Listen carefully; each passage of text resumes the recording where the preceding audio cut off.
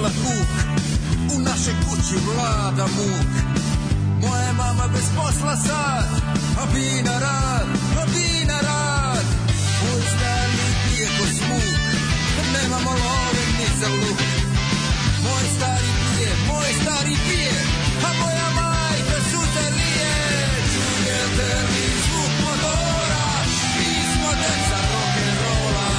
Čujete li zvuk motora, mi smo deca rock'n'rolla. Čujete li zvuk motora, mi smo deca rock'n'rolla. Čujete li zvuk motora, mi smo deca rock'n'rolla.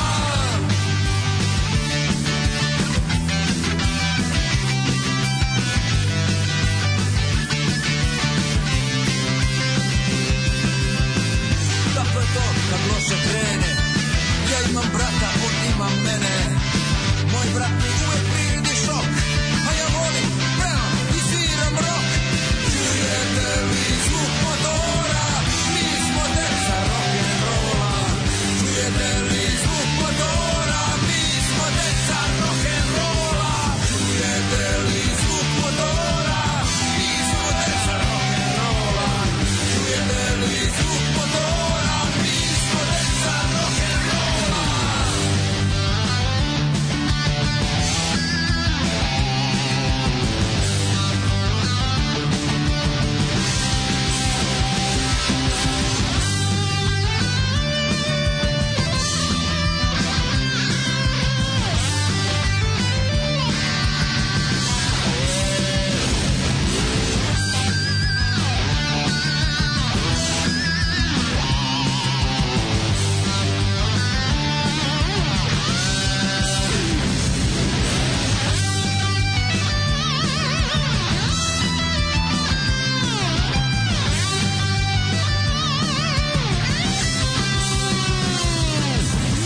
Kako je to kad loše krene, ja mrzim brata, on mrzi mene. Moj brat mi uvek priredi šok, a ja volim, pevam i sviram rock. Čujete li zvuk motora, mi smo deca rock'n'rolla. Čujete li zvuk motora, mi smo deca rock'n'rolla. Čujete li zvuk motora, mi smo deca rock'n'rolla. Čujete li zvuk motora?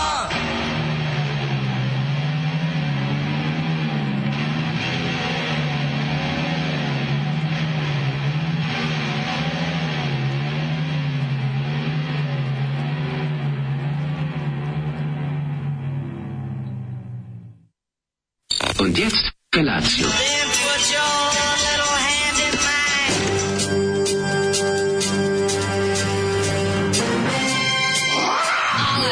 Grupa rozvojenih mladića trči po studenom vazduhu pre zore. Alarm. Ima da kane, nema problema. Svakog radnog jutra od 7 do 10. Hajde, Geri, jako se velda. Nema da prska, nema da...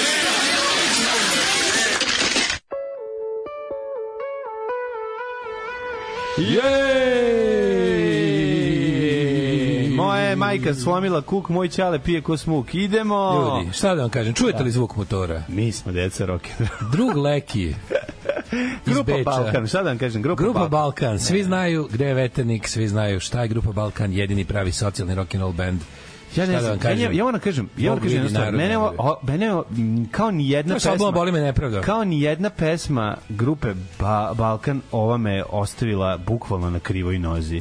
Znači, nisi to ni slušao, ni uopšte ni blizu najgore pesme grupe Balkan. Fali ti recimo da preslušaš albume Kome verovati i Homo Balkanikus. Ja ne mislim da je loša ova pesma. Ova pesma je loša, a ne bi trebalo da je loša. Da me razumeš šta hoću ti kažem? Kako ne bi trebalo da je loša? Ne bi trebalo, ali čak i ko je autor? Rifove koje je cvirao, akorde koje je spojio, solo koje je cvirao, sve je okej, sve je na mestu. Samo nažalost pesma ima i tekst. A pesma ima i tekst, majko moja. Znači, osnovni problem. Ali ne, čak, aj sad, čak izvini. I da je nastavio soc, znači krenuo se u soc rock fazonu njegov. Krenulo je, moglo to biti neki kasniji album Steve Little Fingersa na početku, ali u jednom trenutku kreće prvi stih. Moja mama slomila kuk. I to nije loše, ali onda da je ostao u tom maniru. Znači, moja mama je slomila kuk, moj čale pije kusmuk i onda čujete li zvuk motora, pa nema motora. Ako je Keva slomila kuk, a ako čale pije kusmuk, mladi, nema motora, brat, ide se peške. Ne ide se peške. To je ono što ti misliš da je motor. Ti misliš da je motor privilegija i neviđena, nedostižna stvar. Motor se ima. Gari, nisi ti sa veternika 80. Baš zato ti kažem, izvini. Koliko tamo ljudi, kad si klinac, misliš, koliko ludi hujaka i teče imalo motor, tad se nisi pitao odakle čoveku motor. Da. A sad, recimo, kad bi istu stvar video, bilo bi ti skroz bi iz druge perspektive to vidio. Motor je sad tu, ima ga, razumeš. Motor se uvek imao. To tome se radi. Motor se uvek imao. Mora si imati motor. Motor se uvek imao. Dobro je Leki to skontao. Moguće, ja ne razumem onda ovu pesmu. Na svu sreću ne razumeš ovu pesmu. Da bismo mi ovu pesmu skroz razumeli, onda bismo radili u fabrici nameštaja u Beču. Baš sam ono Hyde Payne Harold u ovoj pesmi. Tako imam neki poluosmeh i onda kad krene taj čujete li zvuk motora, mi smo deca rock'n'rolla. Genijal. Hvala, doviđenja. I mislim što bi rekao drug Leki u emisiju Upoznajte se. Gari, dok misliš da je Ćale dok je Ćale donosio tvrde medenjake i kako se zove, nije bilo motora. Nije bilo motora. Ali čim se malo promomčiš, stasaš. Pa dobro, kad si momak, ja počneš da radiš.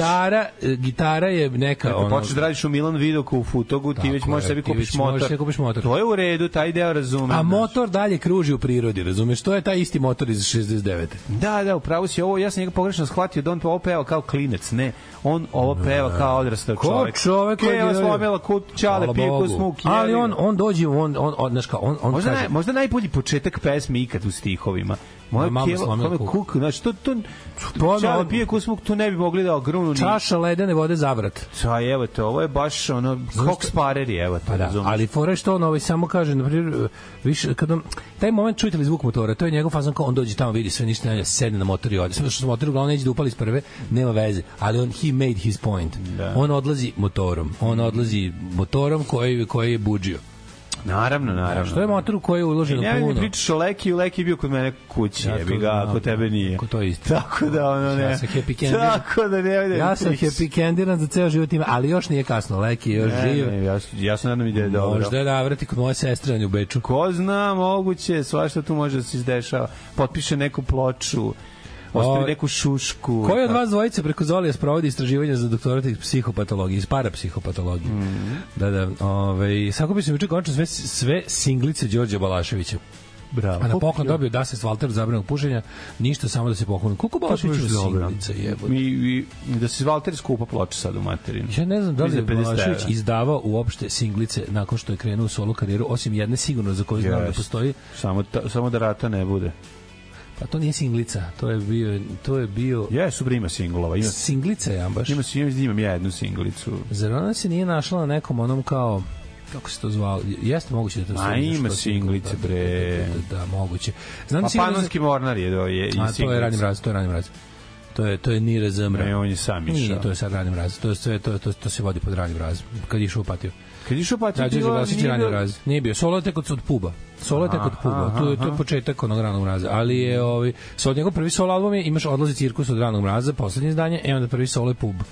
Onda se nije baš nešto bio single umjetnik, mnogo, ali ima ona singlica što je išla uz ona i kako se zove ona uz ona o bože, iz ono jadna i bedna 87, to je bila singlica. A se ona dobijala kao poklon uz album. Naravno, otkud se može da bilo. On je bio album artist. No, može bilo. Ali verovatno čovjek misli da taj rani mraz single, njih je bilo baš. Bilo je ljubio se snašao na Salašu, računajte na nas. Bilo je Rujatilje te ljubim. Strašni bez strana od ja mislim ovoga od računajte na nas. Da, mislim samo na one koji nisu bili na albumima. Ima ih oko 10 u karijeri cijeloj. Imali Petrolheada u našoj ekipi. Na kojoj pumpi po vama najkvalitetnije gorivo? Pa verovatno na OMV ili Shell ili tako nešto. Ja kontam da ove neke što su zapadnjačke franšize da tu malo bolje gorivo. Ili samo mislim. Misliš ga da oni uzimaju sve iz istog, Duff beer. Misliš da je isto? Uzimaju od Rusa ovde, jebote gorivo. Nego će da ga doteruju iz Ja u stvari gledam da ne ostavim Rusima ni jedan dinar, pa onda ne kupujem na Gazpromu, ne kupujem na Lukoilu, ali mislim, ne znam.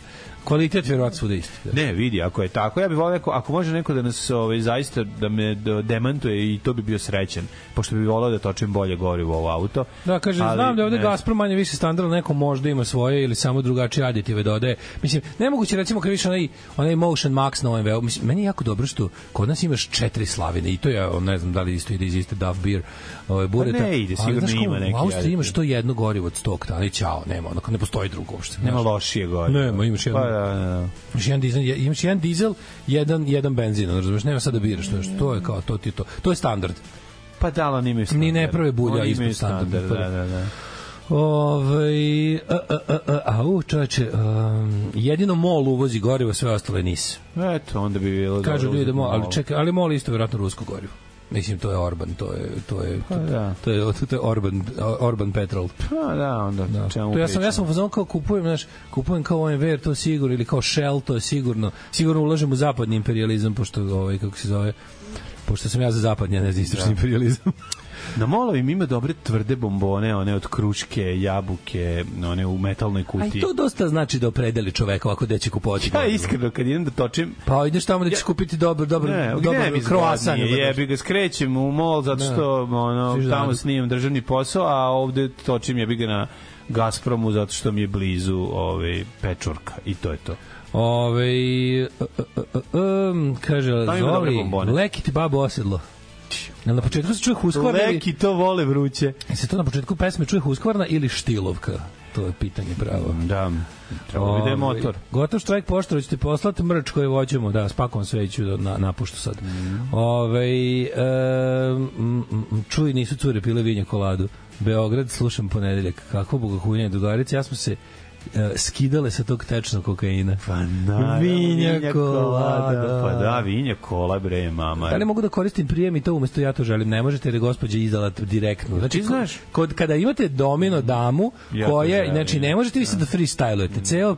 Cela pointa BDSM odnosa je da ne freestyluješ, nego da radiš ono što se kaže.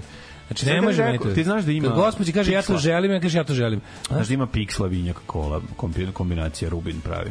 A, vinjak kola, da. Vinjak kola. Znam već napravljeno, ima onako onda čak izgleda nekako pikslica. Meni to nekako ne izgleda loše. Meni se vidi metalik roza sa tim dole. Roza, da. Krem je metalik roza, dobar je, dobar udar na oči. Ne znam kako, ja nisam to nikad voleo, tako da ne. Ja bi samo po potrošnji rekao da je Shell dosta dobar. Nemojte sipati na Vuković pumpama. Kontam da Vuković pumpa, ono što... Jo, kako dobro. A Vuković pumpe su ono kukuruzi.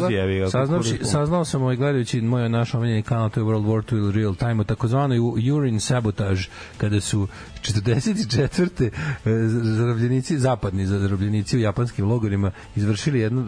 Ukazala im se prilika da su šorali u japanske tankove sa gorivom i time onemogućili pokret japanskih trupa pri američkom oslobađanju Filipina. To ti je... A, reci kako se ginulo znači, pišanjem do slobode. Svako može da uradi. Ja to želim. Tako je. Znači, ekipa se išorila Japancima u tankovi. Koliko je jako, čovječ. Pa to je toliko. I razjevalo gorivo. Koliko se čovjek u logoru ima mokraće, mora da su štedili. Ima, brate, ima sigurno. Tanke, tako zvane. Ljudi, u Bosni postoji 800 različitih registrovanih pumpi. To je osnovna delatnost u Bosni. Kako pređe žanitom, svaka porodica ima ustavom zagarantovano pravo da drži svoju pumpu. Da. Gde kupi sa neke veće, jel te, ono kao... kupi stankera neko. Kupi normalnu pumpu, sa normalne ove pumpe za koju si čuo, kupi gorivo i onda krene šoranje i razvodnjavanje. Ne znam šta je, ne znam na koji način radiš. Jako voliš nacionalne pumpe u Bosni. Što imaš lepo, imaš Alah Petrol, imaš Mladić Petrol. Da, ne, prelepo, znači možeš da biraš ćeš da kupiš. Shell mi je najlepši, ali ga malo ima. Hoćeš Šehid Petrol da postaješ mučenik benzina. Shell mi je, ja se osjećam kao Amerikanac kad dođe. Imaš Omarska Petrol, znači prelepo, tu se baš dosta jak nacionalizam na pumpama. Što je jak nacionalizam, što znaš da je gorivo dosta slabo. Nemoj mi to razdvajati, mislim. Kako ti kažemo, ako ti je u kraju, ako imaš 100 km do prve normalne pumpe, pa si prinuđen da točiš na razumeš, Sunet Petrol i onda znaš da život mogu biti bolji prema tebi. Ali ekipa stvarno kad pogledaš asortiman kad izdaš, tačno znaš kao stao si na ovu ili onu pumpu, imaš ove kao ovde uvek imaš ove etno drvene pumpe gde prevlađuje, kako bih rekao, atmosfera kao sa koncerta Žareta i Gocija i imaš ove druge ove pumpe gde, kako bih rekao, kao da je Saudijska Arabija dosta uložila sve osim goriva. Osim goriva se čuvala za sebe. Kulturološki uticala na pumpu, ali ne i gorivom. Što se tiče klope i cuge, meni Gazprom ima odličnu kafu. Kafa mi je bolja. Ja moram da kažem da od svih, ja sam na svim pumpama. Da. Gazprom ima dobar burger. Dobri su burgeri. Gazprom ima dobar burger, ali moja ipak omiljena. Gazprom ima i dobre i semlići, oni su dobri. Okej, to sve imaju dobro onu tanku, onu puno viršle malo testa oko nje, ono što se onako vrti kad se, znaš ono što. Da. To je tu bih pohvalio, ali bi svakako kao najbolji gurmanski momenat na svim pumpama OMV izdvojio latinu piletinu na OMV pumpi. To je možda najbolje jelo koje čovjek može dobiti na Mada, imaju dobre gulaše, na OMV imaju dobre gulaše. Imaju gotovi gulaš. Gotovi, da. Mislim, ne gotovi, nego ono kao naručiš, pa ti ono nije foodie. Nego? Mislim, sačekaš ga malo, nešto ga doradi. Pa ugreje ga je, nema mi se baš, šta ga ugreje. Onda imaš dobar doručak na OMV pumpa, ona jaja i ono.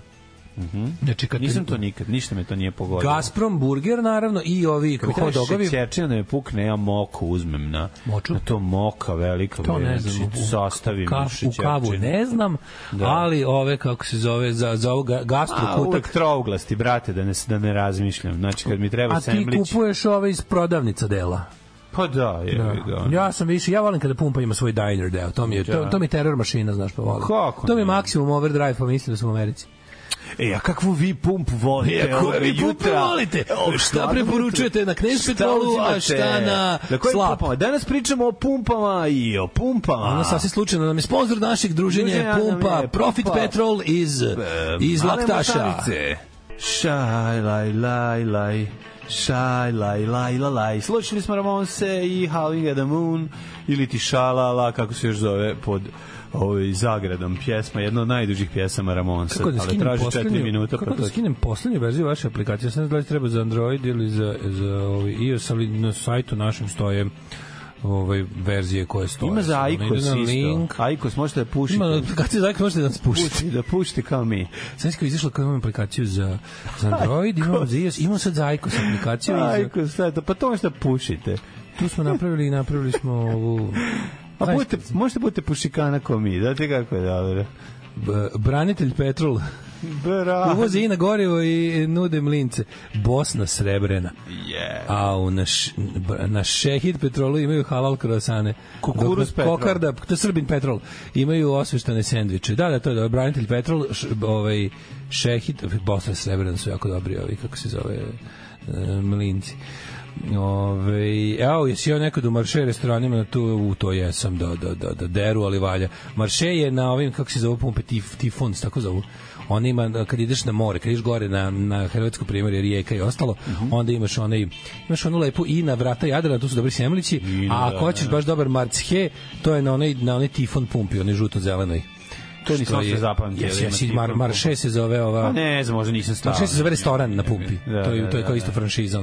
Da, deru. Ne mogu, brate, meni to na pumpi sve, instant. Nije, brate. Isti taj ti se nalazi kad ideš... Ne, ovo je baš kuvan, baš restoran.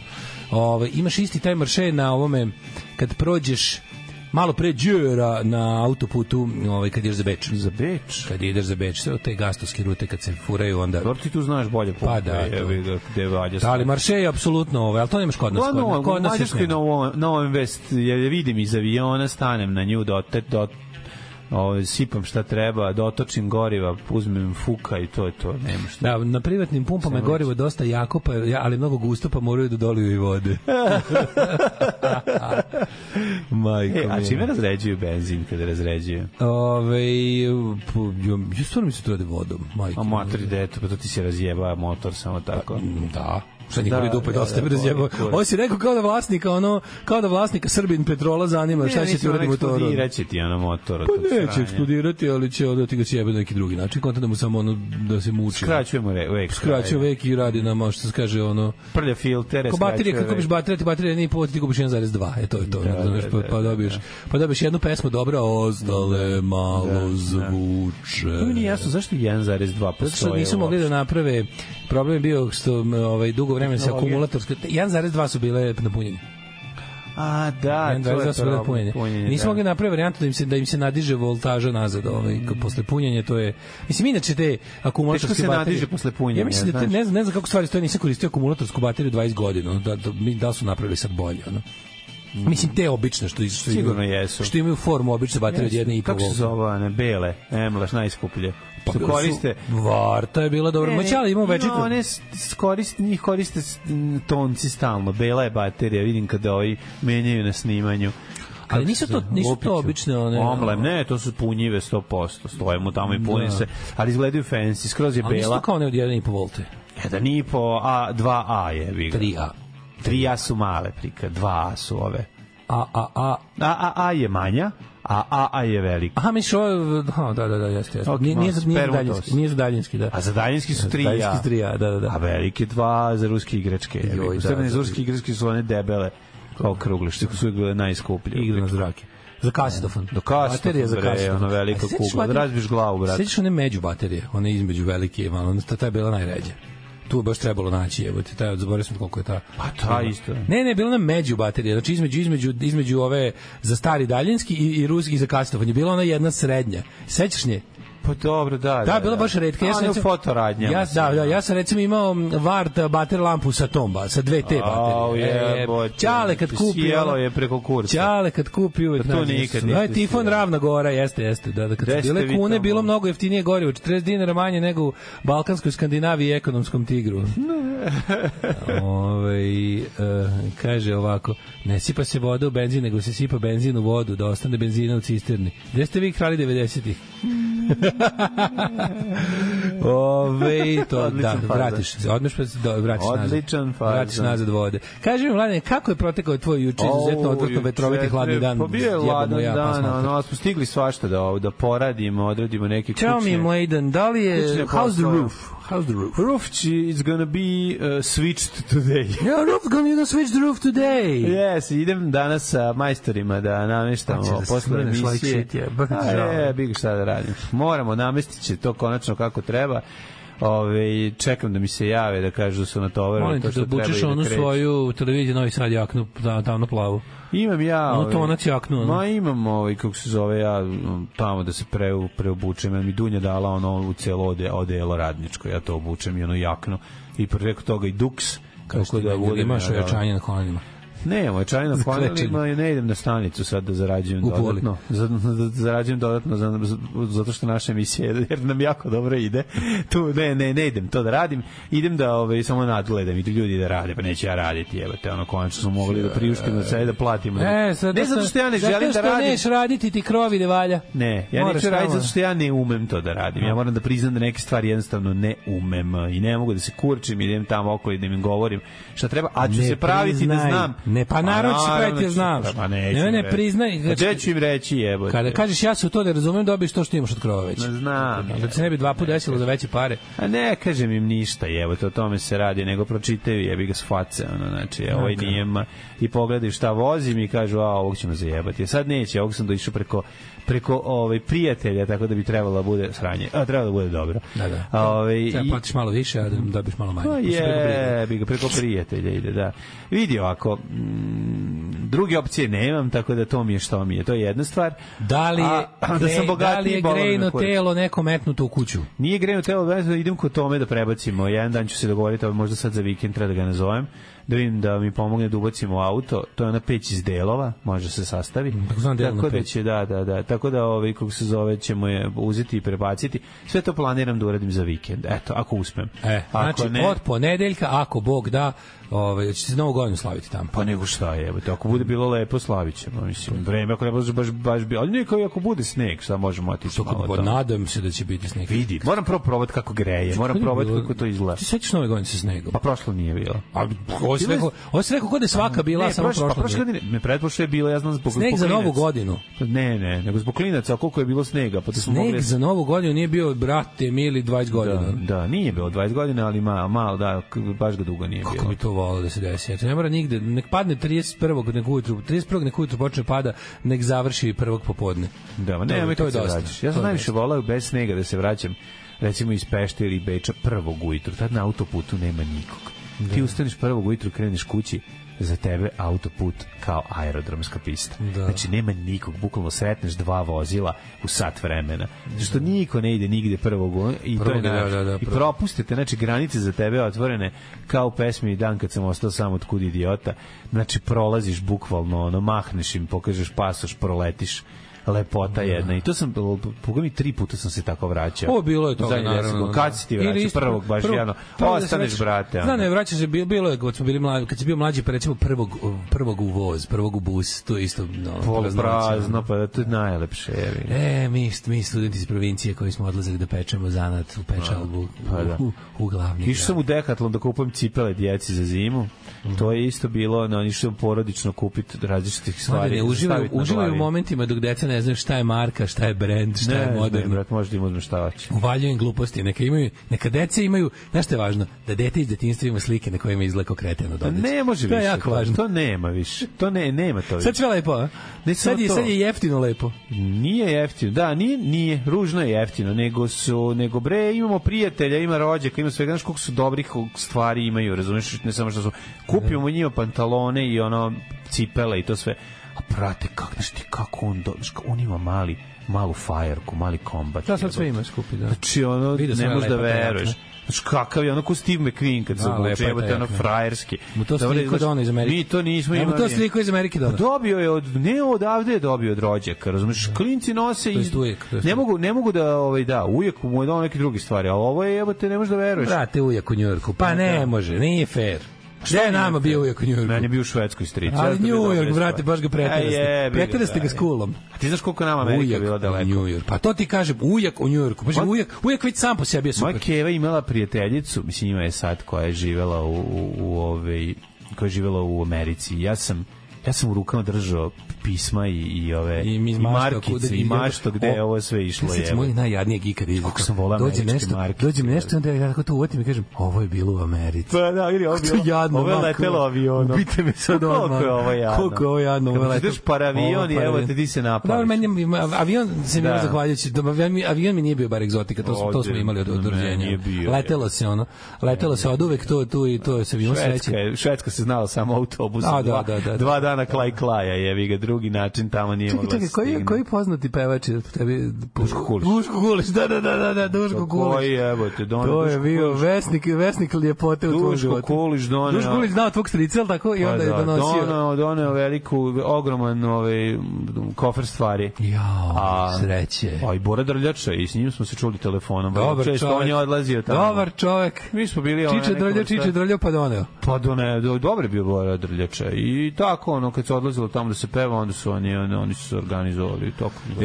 Ja se učinio da svira s njima neko vreme. Ja se učinio mlađi bio Sremac, sad ti kad ceo dan provedeš u Sremu. Sremac sam svakako.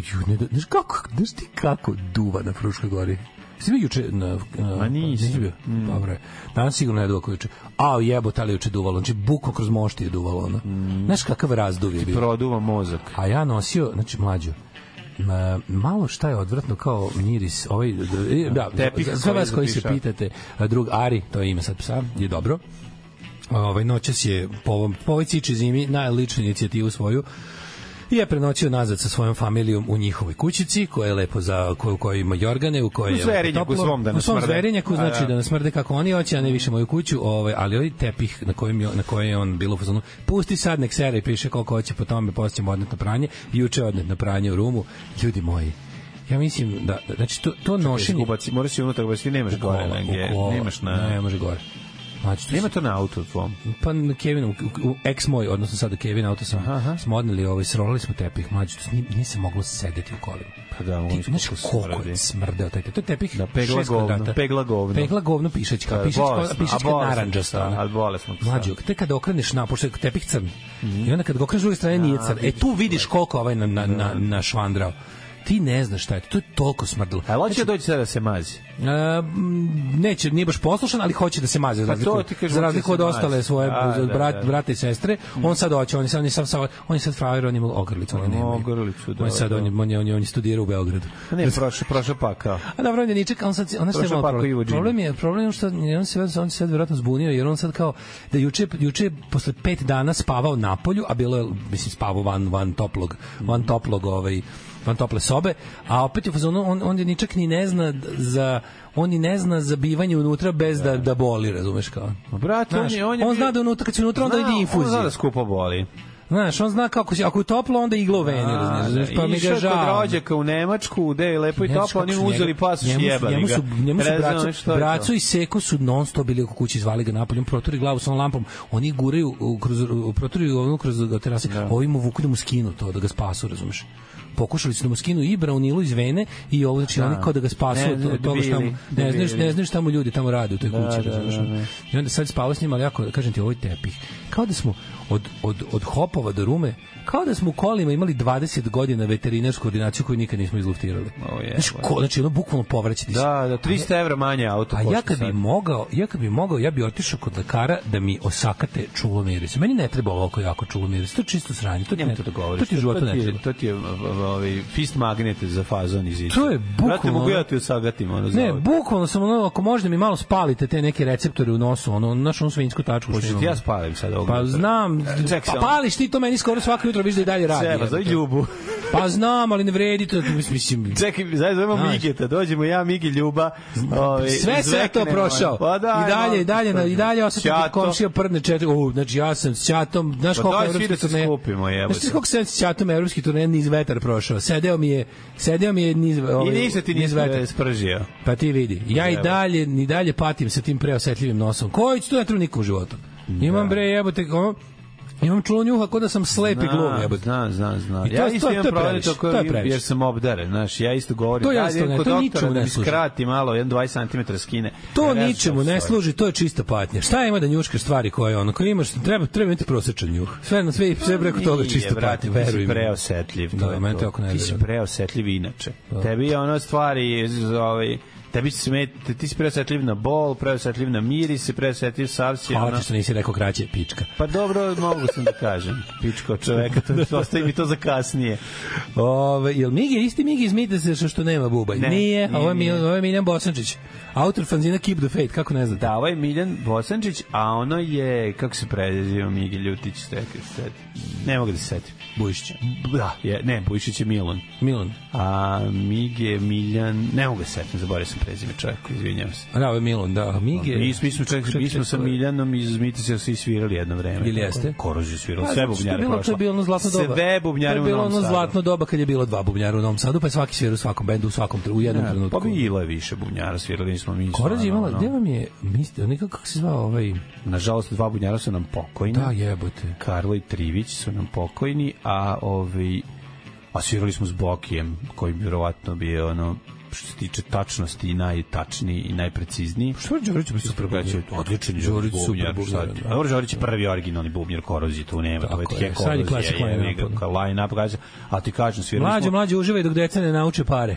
Ne nauče u pare, što bi se... Polik ćošak sad za pare, tako da... Ali dobra stvar bivanja u Rumi je što u Rumi se nalazi i prvi kineski restoran koji je odličan. Znači, ako je put nanese...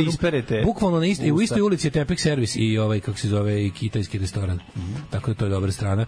Ako je put nanese, ja sam oficijalno zaštitno lice. Kaži mi, je li jeftinije pranje u Rumi i to sve? Pranje Tepek jeste, a idenje u kineski restoran nije. Recite nam sve što znate o Skeletoru, onom kojeg vi zovete čovjek duh. Alarm sa Daškom i Mlađom. O, moj mladene, kako pankirsko jutro, znači od jutro samo surovo. Ramonsi, Pistols i Dead Candy za sada, idemo dalje za iste pare, prejako, samo klasičan punk, zato što nama danas petak. Tako je, što se nas tiče danas kraljačina. Oj, ljudi, danas je nama petak, to je ono što čoveka sprečava da digne nogu na sebe u 7:40. Kao lepa brena. Sama sebe, da. Ima voda kod vas u česmama, ima, ja sam ja moram priznati da sam juče dobro prošao s vodom. Mislim, radilo se o tome da mi se Kotlić mi se punio 3 puta duže nego inače, ali moglo se.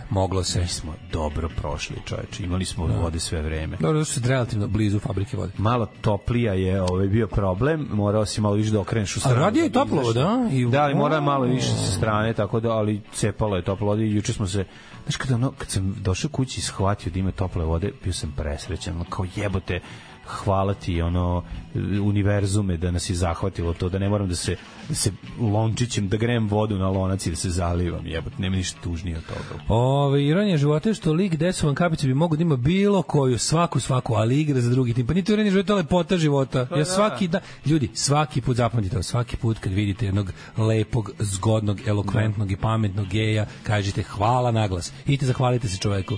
Znači, koji taj čovjek vam uslugu učinio? Svima nama, koji nismo ni lepi, ni zgodni, pametni onako, diskutabilno, ali hvala, a što hvala njemu samo, on želi, ti želiš da ti izlupaju sisama, on želi da ga izlupa nečim drugim i to je to. Ali imamo tu sreću što te sise žele da lupaju njega, a on neće. Pa to je drugo. Pa tu je lepota, tu zato kažemo hvala. Pa da, i zato kažemo hvala. Zato ste sise okrenu prema tebi. Pa danas je Thanksgiving, jebote. Jeste? Pa danas je Thanksgiving. Danas je ćurka kolje. Thanks for giving, priđite svaka, vidite dok priđite čovjek kaže, evo, hvala, evo ruke, svaka čast, bravo. Šta mogu da učinim za tebe, dobri čovjek? Danas se ćurka kolje da Srbinu bude bolje. Tako je. Moramo Amerikancu bude bolje. Pa dobro, za Srbinu u Americi, mislim.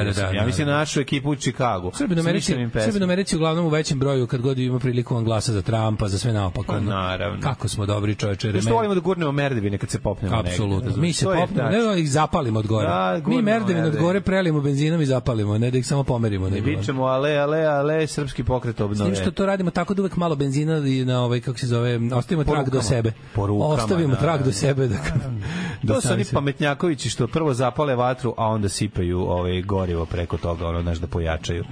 Da zakvatiti kantu, pa onda kantu zapaljenu bace, pa zapale celo dvorište. Znaš ti ima dobrih mimova tih, kad čovjek ne razmišlja. Ne znaju ljudi da... Jedan moj poznanik je recimo ostao bez obrva, tako jer je na veću količinu granja sipao dosta goriva i onda prišao sa šibicom, dogodila se eksplozija, bukvalno. Da, zaboravio je a oni ljudi što dodaju gorivo na vatru, ne znaju da taj mlaz je Putić. Mlaza Mlazarević, pa da. Da je to Mlaza Mlazarević, baš to. Stefan Milenković slavi danas Thanksgiving. A šta ti radiš, Amerikanče? Danas je Thanksgiving, ja kao osnovna škola Daško Linić Amerikanca obeležit će nizom kulturnih manifestacija današnji dan. Cijela priča za Thanksgiving Day je zapravo kao dan kada su urođenici donali čurku. Da, kao kada je napravljen primirje između došljaka iz Evrope, onih pilgrima, i ovih, kako se zove, i lokalnog stanovništva. Ne, little did they know da ovi spremaju turu zaražene ćebadiću. Da na sledećem brodu stiže to. Ima su Indijanci, to jest domorodci, donijeli ćurku, ovi su njima vratili sa ćebetom punim boginjem. Problem je što su Amerikanci, i litru rakije. Pra-Amerikanci, da ne kažem Native Americans, odnosno ljudi koji su već živjeli na kontinentu za koji su Evropljani apsolutno bili ubeđeni da je potpuno nenasiljen da samo njih čeka. Koji su mi greško zvali Indijanci? Da, ne, nego pa dobro, pošto smo greško zvali Ameriku i Indiju. Pa da. Ali ne, nego meni super ta ideja kako su Evropljani mislili to, bože, ovdje niko ne živi, ovdje čitav jedan kontinent čeka samo na nas. U stvari živi neko, ali rekao sam da niko ne živi i postaraće se da budemo pravo. Dobro, zgražavaćemo se za 300 godina ovim što sad radimo. Ne, ali moramo priznati da i ovi, kako ti kažem, ovi što su tamo bili, to su ovi uradili i u Australiji, ovi što radili na Novoj Gvineji, mislim svuda. Ne možemo sad imati ni mit, Noble Savage, istina da i ovi koji su tamo sedeli nisu baš skršteni ruku dočekivali ovi što stižu s brodova, čudno obučeni. Tako da i ovi su bili malo u fazonu fucking immigrants, they're going to ruin our lives. Jedni su bili bolje oružje, bili su napredni. Onda u jednom trenutku na prvim tim, kako bih rekao, Thanksgiving je bilo znatno manje. Nema ni to zaboraviti. Koji je bilo znatno manje? Je bilo manje. Pa nije bilo manje od došljaka, jebote. Pa ne na prvom, ali kad su došli vrlo brzo, ovi su ipak manje stanovništva je bilo. I ekipa sa peruškama u kosi na konjima je imala svoj Homeland Security, kako se zove, te godine kad su ovi krenuli da dolaze. Nije to tako funkcionisalo. Brate, ovi su što bili protiv, nije to bilo baš da čekamo sračenih ruku i ovi su bili dolaze nam došljaci da nam ne znam šta je. Bilo je opšte tako zato što oni nisu poznali privatno vlasništvo. Sve u redu privatno vlasništvo. Ti nisi mogao njemu da zarobiš. Sve je u redu privatno vlasništvo. Ovi su bili u fazonu dolaze neki ljudi koji ne poštuju naše, kako da kažemo, njima to bili vanzemaljci bukvalno, razumeš? Pa bili su tako i u Južnoj Americi i u Severnoj Americi. Nije ništa to bilo. Ja bih bio fight odmah, to ću kažem. A gde nije bio fight? Pa naravno. A Thanksgiving je primirje u tom fajtu. To se slavi. Da. Mislim to malo, kako ti kažem, to je belačka verzija istorije u kojoj to je kao to je priča po kojoj evo to je je moment kad su starosedeoci Amerike prihvatili nas da im budemo gospodari. Da. Mislim, to se i desilo. Mislim, to se i desilo, da se razumemo. Ali, da, kakva je to prevara Lebe Mekani, pa naravno. Pa pričamo, ali pričamo i o izmišljenim događajima, tipa kao kupili su od njih Manhattan, kupili ste Đokumog, kada ovi nisu znali šta to znači kupiti od nekog zemlju. A znaš šta je to fore? Čin kupovine Manhattana je jednostrani, razumiješ? To je samo, naravno, zašto druga strana ne poznaje tu priču. Evo ti ovo skloni se, šta hoćeš. To su evropski belci koji su u zonu, sad kad sam ti dao ovo, da te ne vidim više ovde. Ovo mi nije jasno uopšte da to može. Pa naravno. Ovo je mislio, znaš kao, I can have my cake and eat it too. Uzeću ove džinđuve, a što sad moram da idem ako sam uzeo džinđuve? Da. Šta fali da imam džinđuve i da budem ovde s tobom? Ne može, hoću da te sve. Moment govnarstva da on njemu daje nešto što je bezvredno, glumeći da to jako puno vredi, je cela priča. Mogu da mu daje nešto što je vredno, ali u evropskom sistemu vrednosti, pošto ovi nemaju nisu imali koncept vlasništva nad zemljom. Pa to ti kažem, ali ovo je ceo pun krug govnarstva. Ti njemu nisi dao zlato što kod tebe vredi, pa da kažeš jebi ga, platio sam ti onim što ja smatram vredim, nego si podvalio. To je suština govnarstva tog celog. Da. Zašto mu daješ ali ovaj svakako ne bi. Zašto mu daješ svetlucave stvari za koje ti znaš da su isto sranje? Kod tih naroda starosedačke Amerike su stvari imale vrednost samo ukoliko su bile praktične, razumeš? Oni su slabo imali. Nije zlato je vredelo i u Južnoj Americi. U Severnoj ne znam koliko ga je bilo. Pa ne znam da je bilo. U Južnoj ga je bilo jako puno. Zlato je svugde vredelo zato što apsolutno nigde na svetu zlato nije na dohvat ruke. Znaš, i zbog toga je vredno. Pa vredno je bilo, da, ali kažem ti... Zlato je vredno zašto ga malo ima, zašto je teško nabavlja. I onda je jasno. Ali simboliku je imalo prilično kod Azteka i... Zlato, neverovatno kako su do zlata kao referentne stvari za vrednost svega došle sve civilizacije ne poznajući jedna drugu. Ja ne znam da li kod severnih, ne znam da li kod Indijanaca u Severnoj Americi zlato imalo vrednost. Mislim, vrednoća zlata potiče iz njega. Belci prvi koji su ispirali zlato u Severnoj Americi. To je sasvim moguće. U Severnoj je moguće, ali u Južnoj nisu tražili. U Južnoj nisu. U Južnoj ima cela soba zlata, jebote, ovi su... Znalo se da je zlato. Da. Ne, neverovatno, kažem ti kako su do ideje da je zlato nešto vredno došle sve civilizacije na svetu, pritom međusobno nepovezane. Zato što su skontali koliko je teško naći. Malo, da. Ovo ajmo prosto da razjasnimo ovo.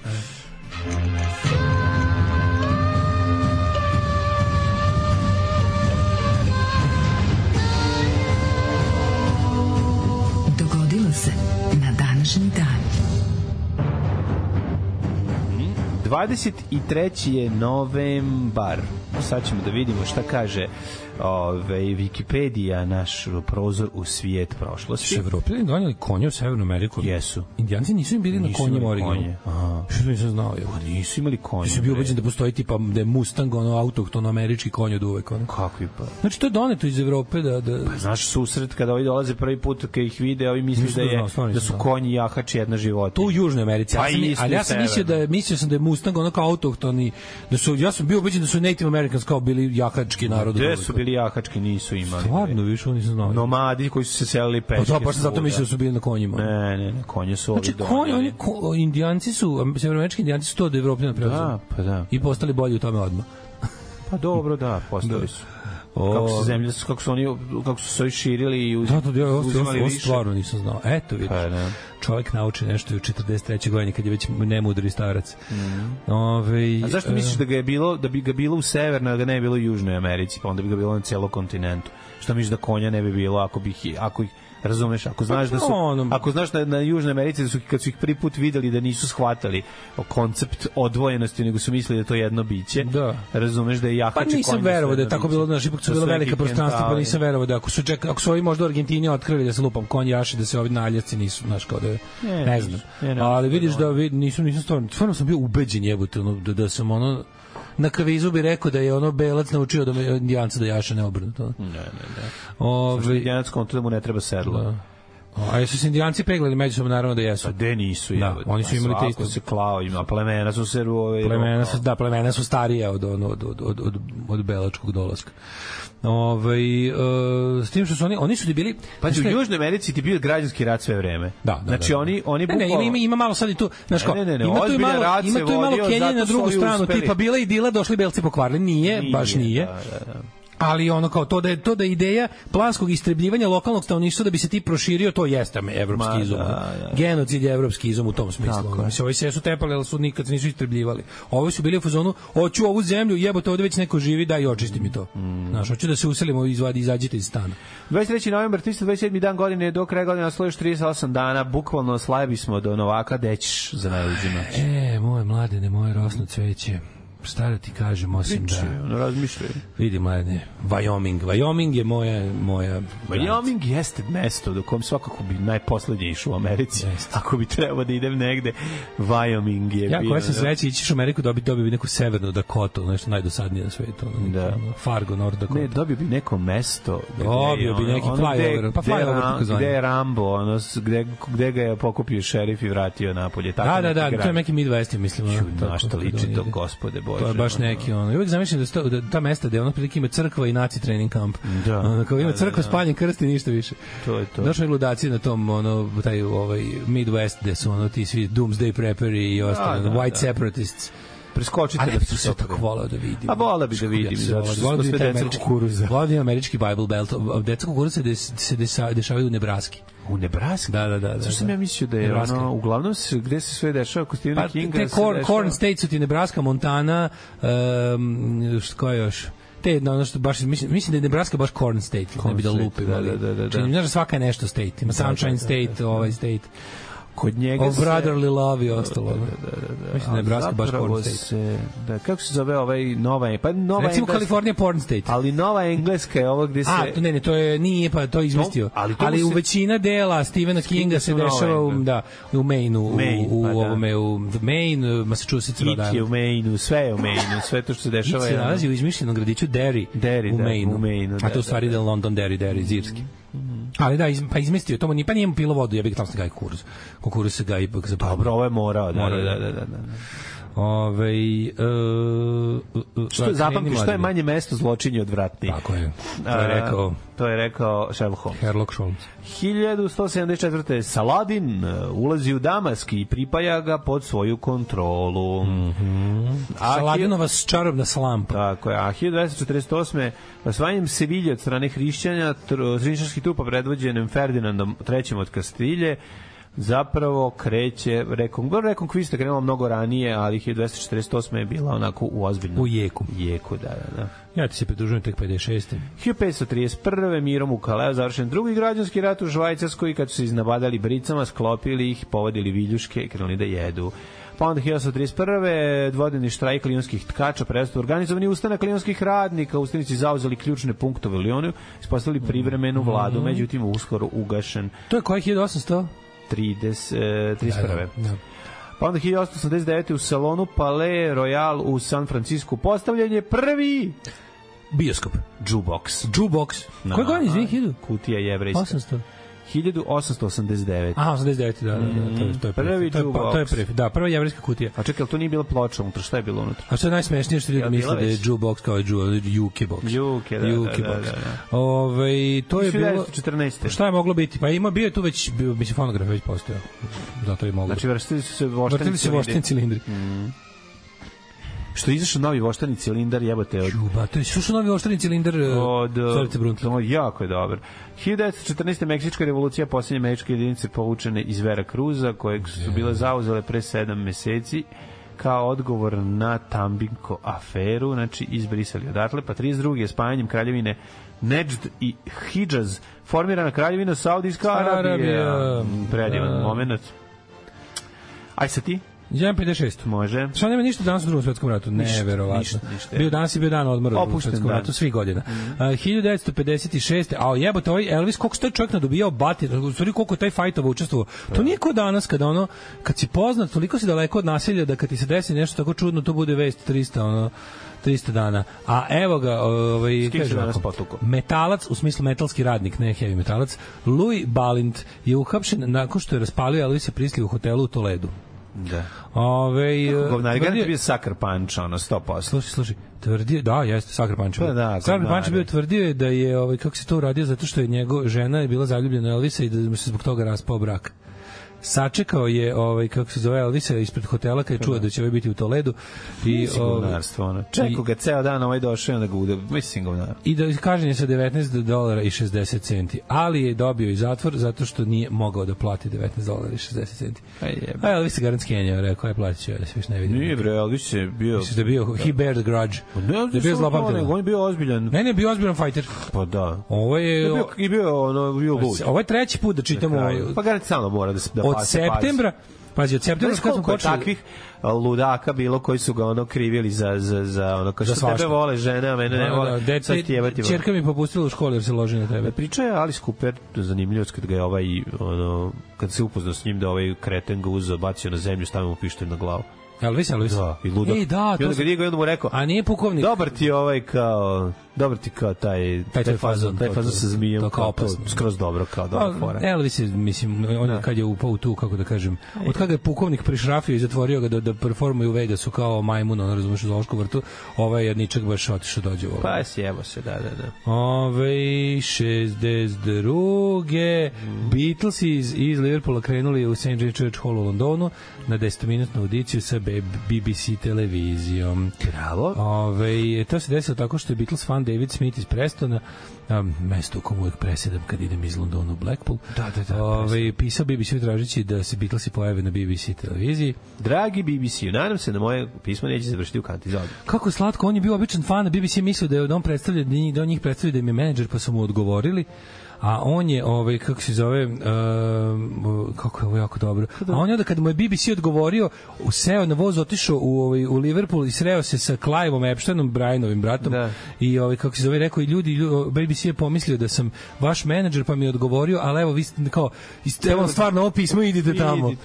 Kako dobro nepoznat čovek koji ih je volao samo zato što ih je vidio u kafani i mi toliko pomogao. Kako je to divno. Ja obožavam ovakve priče. Ali to je dobra priča, to je kao ona priča za onog lika što je pravio YouTube kanal državnog posla, razumeš, pa mu da, pa na kraju pređe samo. Sve je još luđe, jer je Brian Epstein isto pisao BBC-u samo predstavništvo gore negde tamo u Liverpoolu, od kojih je dobio odbitak. A fan je pisao direktno u centralu i dobio dođite.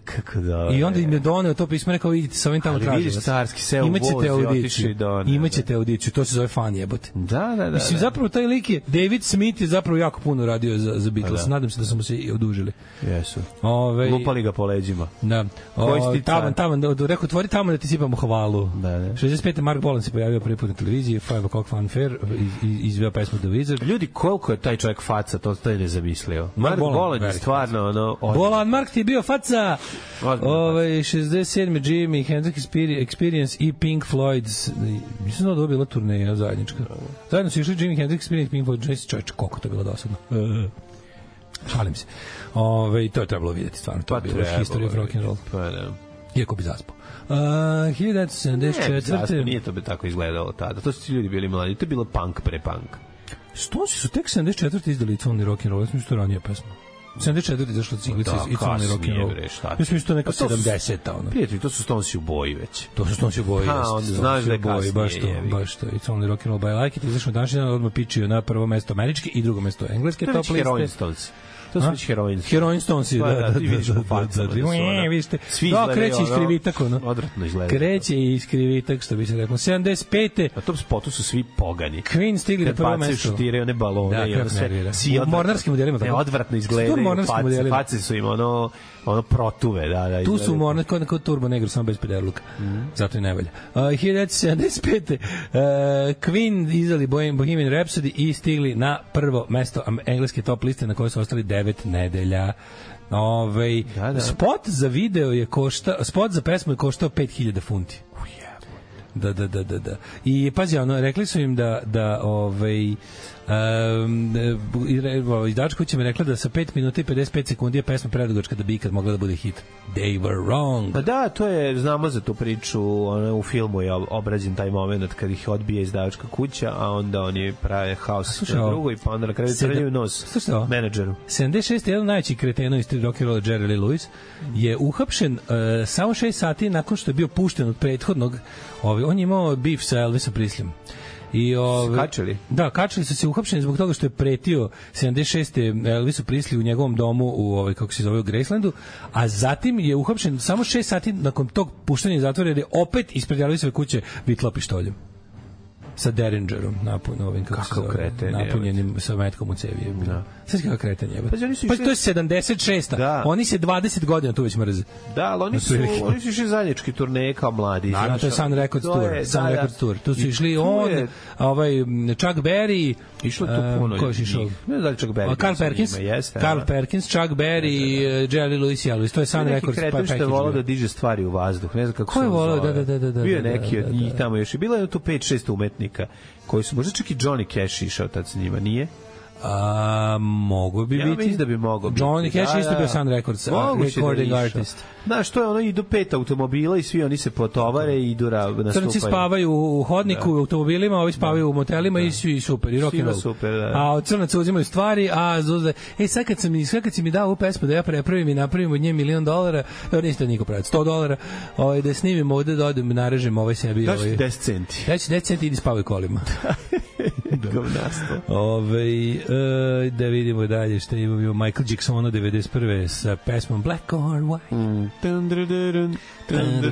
A znaš ko to svira? Slash svira solo, da, svira gitaru. Inače, na tom albumu posle je Lepa Brena Mazula taj isti fazon pa odradila svoj spot. To kao kad se menjaju faci. Joj, da, luda za tobom, šta se tu može, kad je se čuvam ispod kože. Sa socko pretapanjem. Da, isto pretapanje. 91. Genesis, 5. UK number one hit u svojom reunionu. Pesma je bila Jesus He Knows Me s albuma We Can Dance i pesma I Can Dance, kom je žele I Can Dance pesma. I Can Dance, I Can Dance. Genesis je kurac. Jako me mrzim. Ali Jesus He Knows Me mi je uvijek bilo dosta. Pa dobro, vozi. Još sad kad su je Ghost popravili još do prepoznatljivosti. Koliko ja mrzim Phil Collins. Ja sam Phil Collins volao kao klinac, ali mi Genesis išao na ovu stvar. Kad sam bio mali, volao sam one njegove hitove iz 80. Volao sam samo kao glumca. Znači, kao glumac mi je bio dobar, a kao muzičar... I wish it would rain. Da, to sam volao. Znaš kako on svira bubnjeve, boli me kurac kako svira bubnjeve. To mi isto bolo dupe. Ja sam volao od njega bre ovaj how I wish you were, zapravo krađe od Wish You Were Here, što sam kasnije skontao. Ali ta mi stvar bila dobra. Dobro, čini se nozmi hitčina. I Phil Collins mi je bio dobar glumac. Dobar glumac u onom prevaranti. To je jeziv. Dobro glumi, bre, dobar je glumac, jaki. Odličan glumac, da. Ja su nego mi samo bio... On malo podsjeća na nekog još zliju verziju Boba Hoskinsa. Tako je. Jel da? Tako je. Kao neki zliji Bob Hoskins. A zapravo zliji Bob Hoskins je obični Danny DeVito. Je obični Danny DeVito. Oswald Cobblepot. Tako zove Penguin jeste Oswald Cobblepot, tako se zove Penguin u Batmanu. U drugom delu Batmana. Da. Da vidimo koji je nepravedno nije dobro prošao. Ma zapravo film 2002, izvinjam se, Otis Reddingova udovica tužila izdavačku kuću zbog nije se vidjela biografija Otis Reddinga koju su izdali. Pa onda imamo 2005. 50 Cent zabranjen na jednu godinu ulaz u Kanadu zato što šta je radio tačno? Pa ne boja, brate, nešto pravi haos u Kanadi. Znači, kao se pravi haos. Slušaj, pošto država ima pravo ti uskrati ulazak na svoju teritoriju, zbog for promoting gun violence. A govnarski, ali dobro. Ima majko mila. 2008. 15 godina. Neke ljude od tih sranja bar na godinu. 2008. 15 godina nakon prethodnog albuma Guns N' Roses izdali Chinese Democracy u US kroz Electronics retailera Best Buy-a.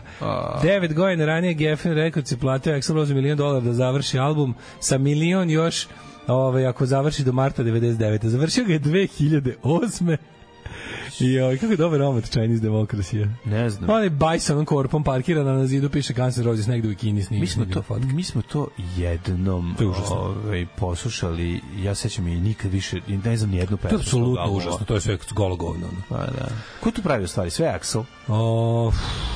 Ne znam, znam da na albumu ako se ne varam svira čak i iz Replacements basista neke stvari. Pa dobro, to je svira svako, to je Tom Stinson, da. On se posvađa sa svakim u po pesme, pa je drugi završavao, no. Ma da, nego mene samo zanima. A mi smo ih gledali na Exitu onda, kad su došli u okviru te turneje sa Tomijom Stinsonom. Sa Tomijom, da. Tako da si vidio jednu četvrtinu Replacements. Da.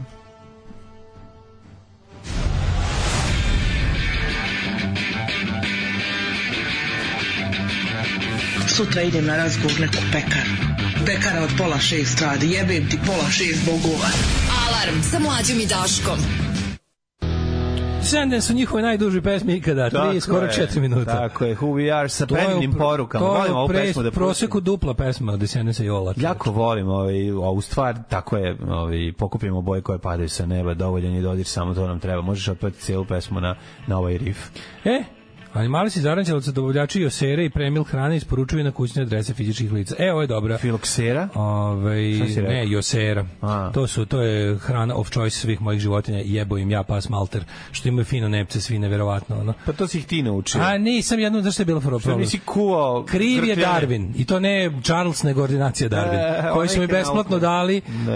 I sada, kako se zove, sada dalje ja kupujem u ostalim. Navukli se na niš drugo da jedu, naravno, govno.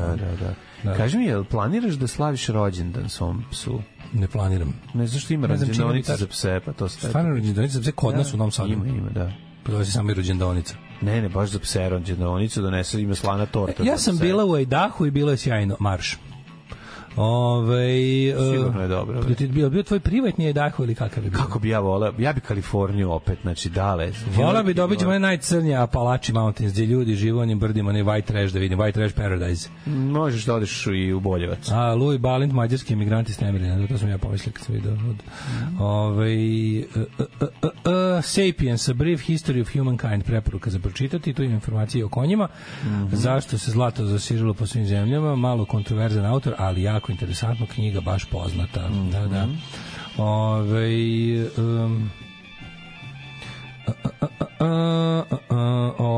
Najbolje opisao Elvisa kad je Eddie Murphy kaže he was singing so good that they let him do movies even though he couldn't act. Let him sing his dialogues. Pa da. Ili ima neko nije imao beef sa Elvisom, ispade čovjek najomraženiji lik ikada. To je bilo drugo vreme, tad su ljudi bili u fazonu. Ljudi, moramo sad još jednu stvar. Elvis je bitanga. Moraš se Elvis bitanga, koga je snaša slava. Pa da, ali, znaš, kao radio je za svoju slavu, odradio je to što je radio, nije ga pogodilo, kako ti kažem. Trudio se. 4 konja debela teram preko Kanzasa da istrebim crvena lica, zlatna groznica. Šalaj, šalaj. Descendants, hvala. Batman 2 mnogo bolje od Keca, Michelle Pfeiffer bolja glumica i riba. Kako ne, vidi, Batman 2 je ono baš pravi Tim Burton, a jednostavno on zna biti mračan jako i jeste mračan taj drugi deo. Zašto nije bio popularan toliko? Mladene, Bučke rasprodali 7 koncerata od 4. do 10. decembra u zagrebačkom klubu Saks. Dobro, jebi ga, kako ti kažem. Prijevićka rasprodala... Life sucks, jebi ga. Prijevićka rasprodala arenu zagrebačku petku. Dobro, ljudi, moramo sad, ja stvarno nikad nisam bio na pulsu naroda, tako da niti u jednoj od republika, ali moram reći da mi nekako i drago. Iskreno, da nešto što nije Aca, Lukas, jebeni. I Aleksandar pričala o Saksi mnogo manje od zagrebačke arene koje je Prijevićke je raspredala 5 puta. Ma da, nego naš, meni se samo govori koliko smo mi pali s Marsa, razumijemo. Ma da se razumemo, Bučki su imali već nekoliko tih vezanih koncerta u većim prostorima u Zagrebu, nije imao prvi put. Tako da u istoj godini, za godinu dana se vrate pa da odradiš 7 vezanih, super. To je kao Clash u Boncu u Njujorku, izvini, sa svojim, koliko se ono beše? Clash u Boncu 14 puta. 7 dana, 7 koncerta. Clash u Boncu u Njujorku 80 14 koncerata, to je sećaš se na te. Pa znam, ali jebote 7 koncerata u Zagrebu. Koliko god je klub 7 koncerata. Da, naravno, to je residency, jebiga. Mislim, čemu pričam? Jeste, ti si krivi, moja dara samo skupo, to je tvoja krv. Jeste, istina je da se stari razmazitelj životinja. Mladene, da li hoćeš da ti je ovako lepi i slatki odima neki rođendan? Par dođendana. 870 Aleksandar Vizantijski car, 912 Otto Prvi Veliki, Alfonso Učeni, Franklin Pierce, američki general, Anatolij Lunačarski, ruski novinar, novinar stari, ulica Malut, 1887. Stop. Boris Karloff. Jedan od najstrašnijih glumaca ikada, bio je strašan i bez maske. Čekaj, Boris Karloff beše izmislio svoje kao egzotično poreklo, u stvari se zove nešto Paul Johnson, tako nije tako nešto bilo kod njega. Ćemo da vidimo. Da mu je pravo ime neko sasvim obično. Američki filmski glumac britanskog porekla. Pa da, moguće da je da izgleda. Da je to izmislio, da pravo ime bilo kako. Boris Karloff liči na Ante Pavelić. Jeste, on je Ante Pavelić, apsolutni Ante Pavelić, pogotovo u ovim, kako se zove, Bože, onaj, u Mumiji. Da. Kad je onaj, kad nije Mumija, nego kad je onaj, tu mi je on poglavnik teški. Jeste. Ali kako se zove, čovjek je strašan, pa je strašan bio i bez maske i sa maskom. U Mumiji je jeziv kao samo kad stavi fes. znači na glavi, a to je film iz 1930. Boris Karloff igrao u onom, bukvalno kao Vincent Price, obeležio je dobro mislim Price više posle ratne, ali predratne i uz Belu Lugošija i ko je još Lon Chaney, jedan od pionira horora. Zlatno doba horor ovog, mislim. Dobro, ali on je čovjek koji od 30-ih krenuo pa je završio. Znaš koji je njegov poslednji film? Neki, čekaj da se setim. Gledajci. Pa Gavran, Kormanovska. Kad se bore njih dvojica, kad su dva... Vincent Price i Boris Karloff. On je dvojica, da, mislim da njegov posljednji. To je neka 69-a. Moguće. A s obzirom da čovjek 1880 to je kad Korman upali kameru pa kaže što snimamo 7 filmova, vi se menjate. Da. 1925. Roger Corman. 25. rođen gospodin Johnny Mandel, poznati kompozitor raznih TV tema, najpoznatiji mu je svakako iz TV serije MASH, Suicide is Painless, kako ja volim tu stvar, a kako volim kako je meni što priča sa obrade. To the morning fog I see. Voliš seriju MASH? MASH, naravno, obožavao sam. Cause suicide is painless, brings us many changes. Henry Mosley, 1887.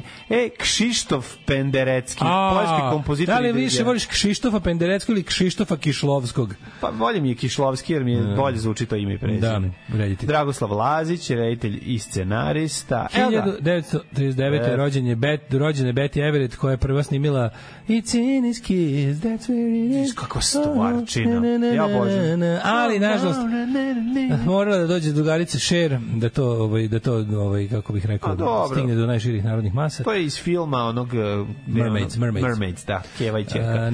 Franco Nero, 41. Franco Nero. Kakva faca jebote. Stari brat Šonka Nera.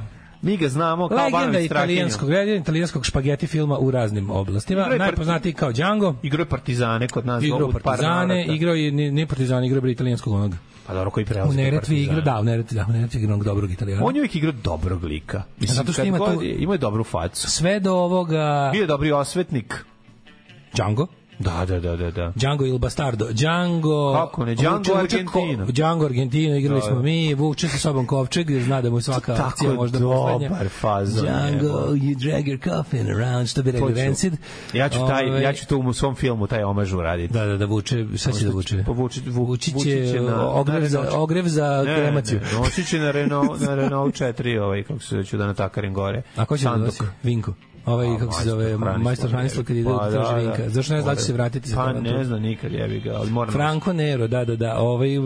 Tek ga je Tarantino ga je uzeo kao nekog negativca, može reći da je negativac, odnosno slave trader u ovome, u Djangu. U njegovom Djangu. Znači, tu on pojavljuje kao jedan od njih ljubitelja ovih borbi.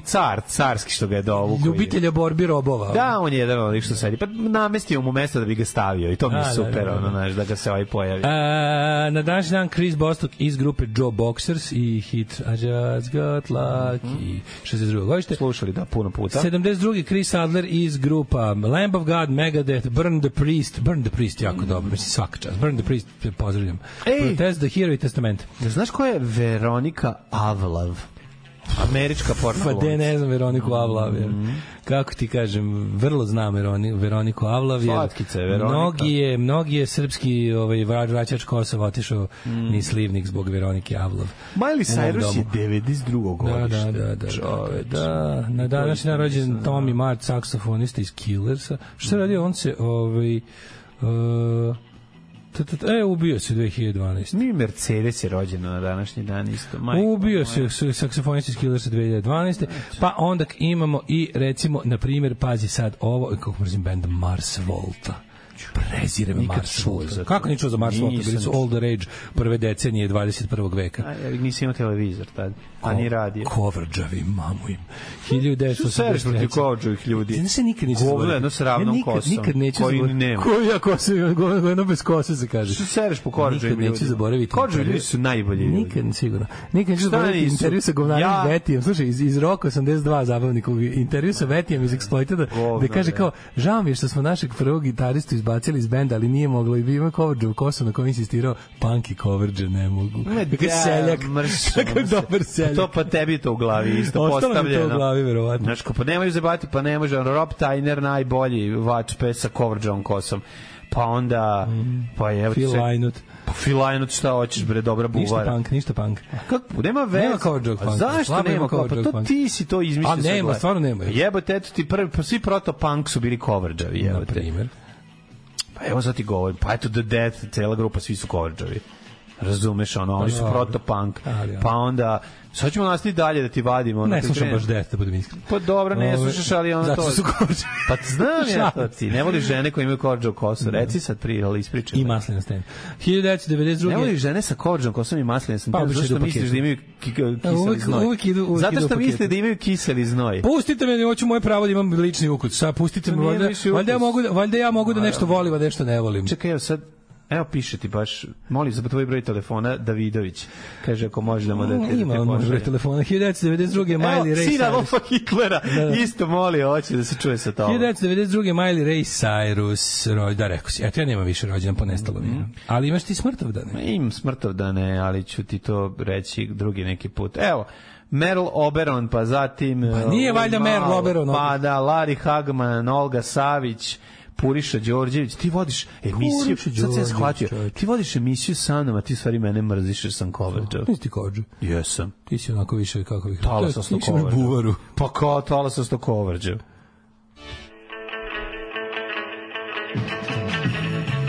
Evo na, tu su grafikoni, tu su krivulje, tu su svi računi. Tu je džepni kalkulator, tu je šiver. Ako laže koza, ne laže rog. Radio Daško i Mlađa. Prvi program. 8.25 idini nemjeri, bombi, bomboni, rado slušana pjesma na našim playlistama.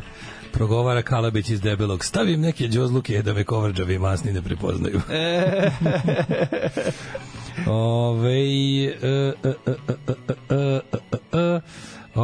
Daško, znam da nećeš pročitati ovu poruku, ali ja to želim. Šalo na stranu, juče smo i posle 4 godine spakovali otkaz, pa ako nekom od slušala što treba građevinac od Marta s licencom u Beogradu i okolini, ima čovek koji to želi. Evo čovek građevinac. Prijatelju moj, pokreći svoju firmu. Gradi se u pizdu materinu, napravi svoju firmu, a u pizdu, nemoj da radiš za drugog, radi za sebe. Si građevinac, pokreni sam, nađi neku ekipu i kreni da radiš. Za početak vas dvoje krenite da radite. Ako si građevinac, to... Pa da, mislim, ti viš koliko pravi se radi. Deluje mi kao da to nemoguće biti bez posla.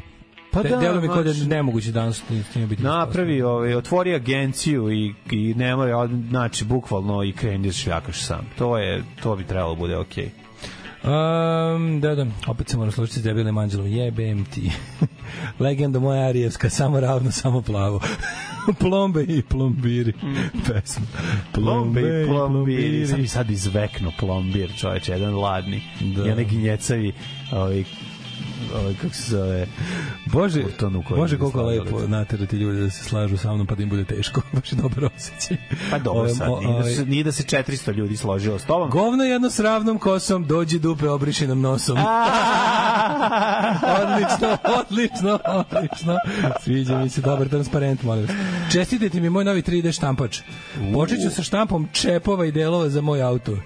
Čerupaju auta po limanu, skinuće sve što je plastično, pa vi vidite.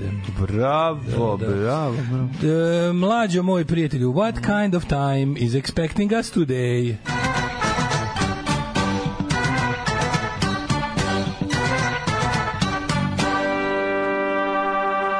Ladno jutro, 5:30, svakog dana putuje Grčić Milenko. Evo ga minus. Čestitamo prvi minus ove godine svima koji slave, a svi koji slave želimo im da se uguši na tortu. Svi znamo da je ovo protiv Aleksandra Vučića, našeg predsjednika. Ljudi, it's minus. Jedan bilo jutro kad sam napustio topli svoj dom.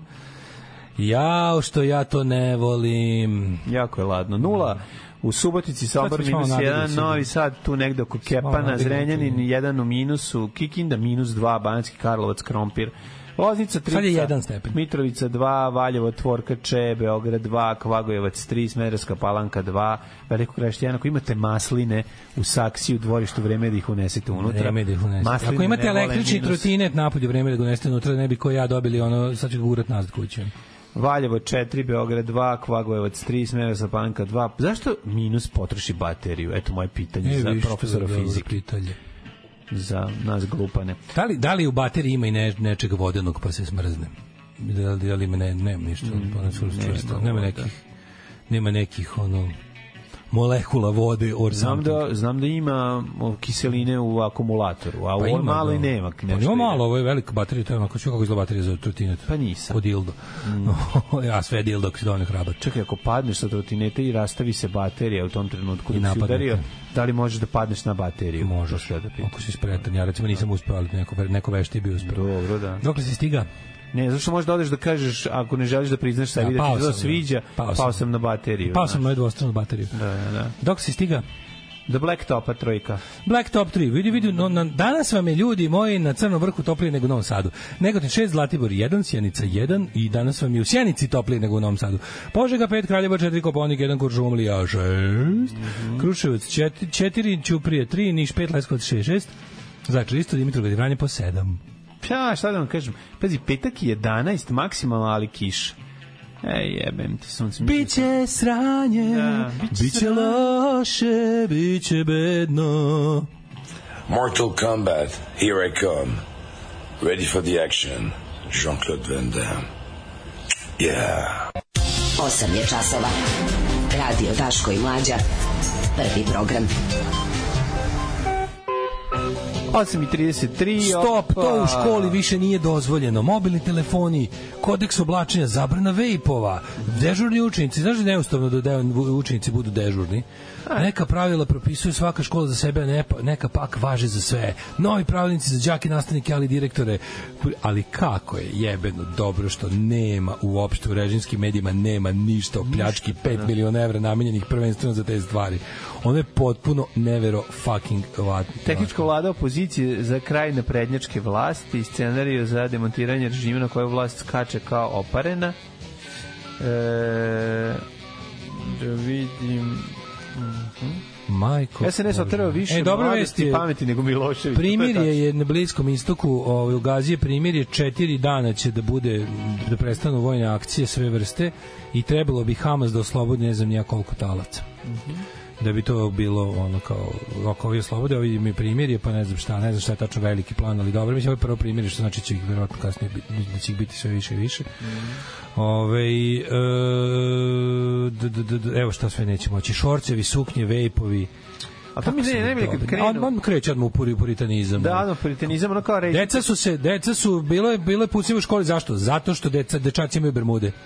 Znaš, to je tako genijalni zaključci, ono kao, ajmo onda, znaš kao, ajmo, ako se desilo nešto, na primjer, ono kao, znaš, ne znam, tipa, ono, lokal je izgoreo zato što je, ne znam, bio loše, ono, ne znam, izolovan protiv vatre, onda bude kao, okej, od sada pooštravamo, lokali moraju imati bolju, kako se zove, vatrogasnu inspekciju, mora tako, i zabranjava abortus. Da, još dodatno. I zabrana abortusa, dosta bilo nebezbednih lokala. Da. Vidjet ćemo to malo, taj moment je, recimo, ćeš da nam objasniš, pošto nisam našao. Zašto? Pa vidim, fore što moraju da napune novine nečima, da ne kažu ništa o pravim vestima, kao što ono teror SNS-a nad ljudima koji pojačavaju sve više. Imam utisak, Mlađo, čini mi se da su sve jebote sve ove neke, imaš po Novom Sadu te neke, kako to da nazove, ja ne bi da grešim dušu i nisam siguran to, ići ću večeras baš da vidim, me nervira. Na ćošku Pere Segedinca i Cara Dušana ima ona jedna, to se zove zavičajna zbirka, se to zove, ne znam čega, to je kao neki ogranak biblioteke i tu ima, znam da ima Olga Petrova, kao onaj bar reljef na ulazu.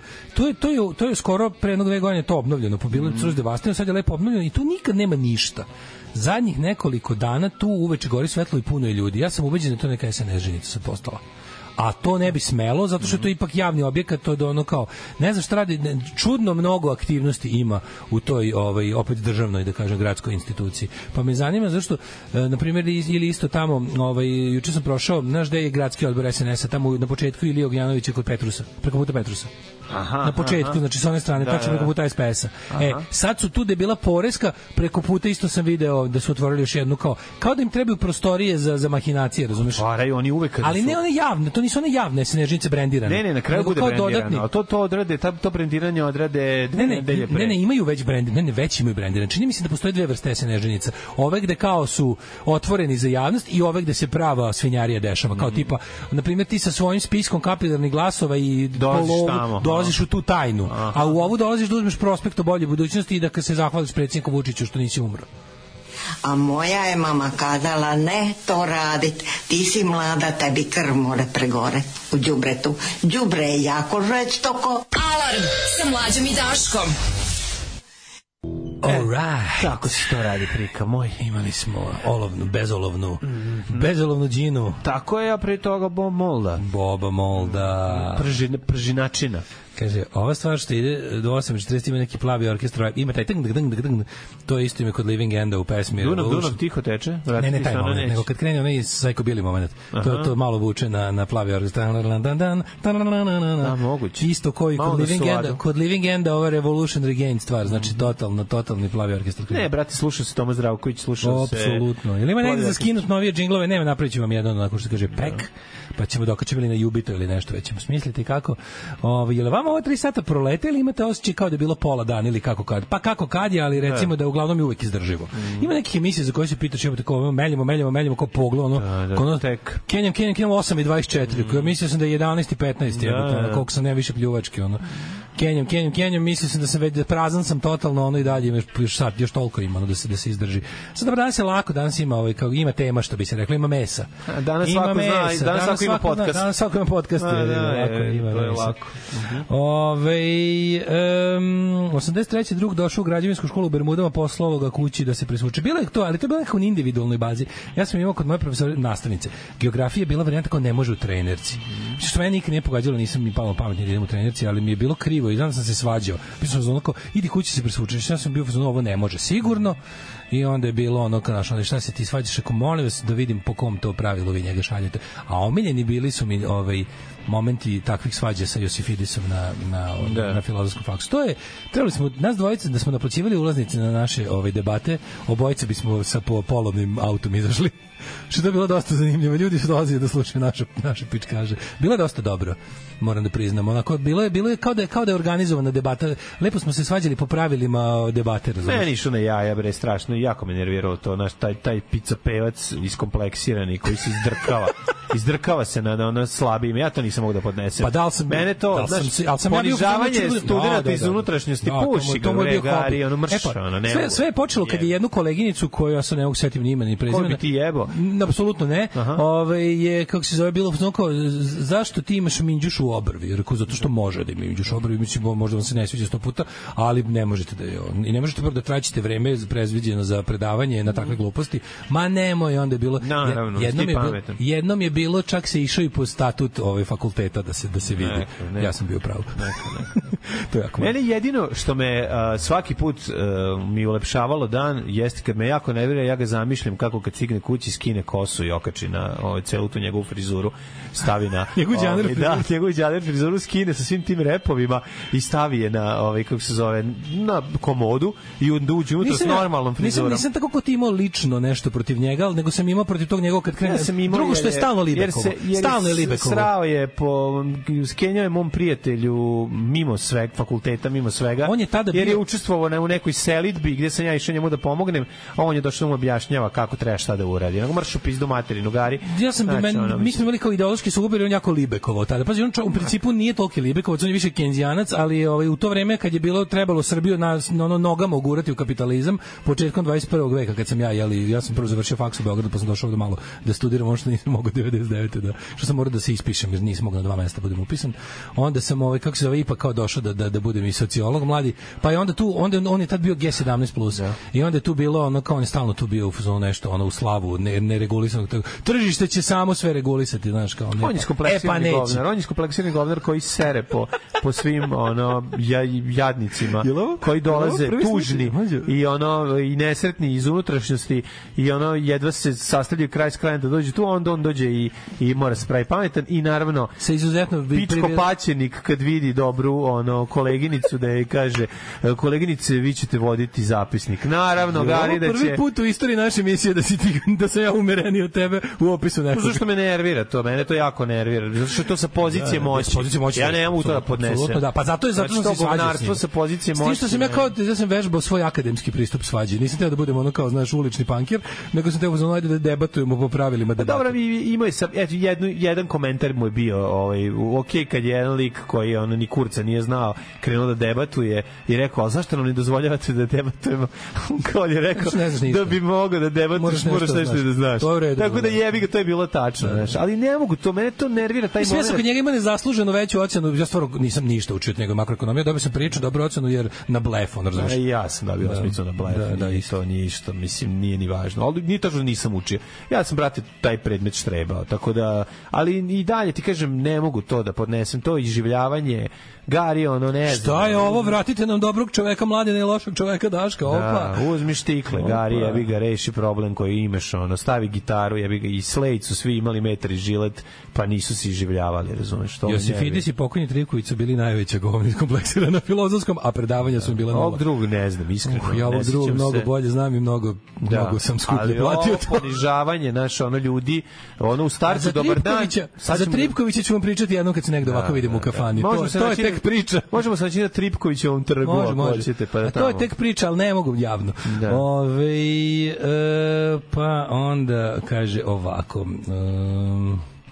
Je bila priča, je li istina da su ga Subotici ubacili u kontejner na ekonomskom faksu? Jesu. Da više posle toga nije predavao u Subotici. Jesu, ubacili su ga u kontejner. To stvarno bilo? Jesu, pa da.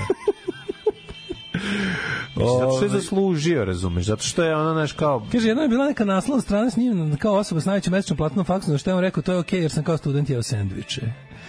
Da, no vratimo se mi na nenamensko trošenje sredstava. Tek ti sirotani što su kao, znaš, došli iz ono ne znam kakve pripizdine, pa su jeli samo kiflu i jogurt, onda kad su se dokopali pozicija, onda je krenulo paljenje merdevi, narušenje i ono iživljavanje na ovima ispod. Mislim, to, znaš, ja ne mogu da prihvatim to. Pa ne možeš. Sa tvojom moći koju dobiješ kao poziciju ide i određena, kako da kažem, dužnost da se bude bolji čovjek je. Tako je, znači možeš budeš stručnjak, ne znam, jesi stručnjak, piši knjige, odjebi sa predavanja. Ako nemaš odnos sa ljudima i ne znaš, moraš malo da voliš ljude. Moraš malo da voliš ljude. Ne moraš da voliš, moraš da voliš ljude, jebi. A hoćeš da budeš predavač bilo koje vrste. Tako je. Znači sve je tu redu, ja razumem kao strogost, ono ko ti predaje hirurgiju na medicinskom. Razumem da zašto mora bude strog, ali i pored toga mora da voli ljude. Zato što ono kao fore kod ako ti je posao predavanje znanja nekome, ti moraš ozbiljno da želiš da predaš znanje, a ne da budeš lik koji ga čuva za sebe. Razumeš? Čekaj, osnova je u tome da ne treba da tražiš ono šta čovjek ne zna. To je suština. Ne, u redu da tražiš šta čovjek ne zna. A zašto bi tražio? U redu, ali ne da ga na to zato kazniš, nego znaš kako, fore da loviš šta čovjek ne zna da bi mu pokazao da ne zna da bi naučio, a ne da ga time samo sputaš i ubiješ mu želju da zna. Kapiraš šta ću kažem? U redu je da pokažeš nekom šta sve ne zna. Mi dolazimo u tvoj kokošinjac da ti nama pokažeš kako si ti bolji jebač od nas. Mislim, to je toliko besmisleno. Hoću ti kažem, jako je dobar pedagog bi trebao da zna to, kao tipa da ti pokaže šta sve ne znaš sa ciljem da ti vidiš šta sve ne znaš što bi morao da znaš, a ne da te time ubijem ti želju da išta znaš. Dobar pedagog je onaj kojeg se u kasnim danima života sećaš i kažeš jebo mamu kako nisam konto koliko je tad bio dobar pedagog, razumeš?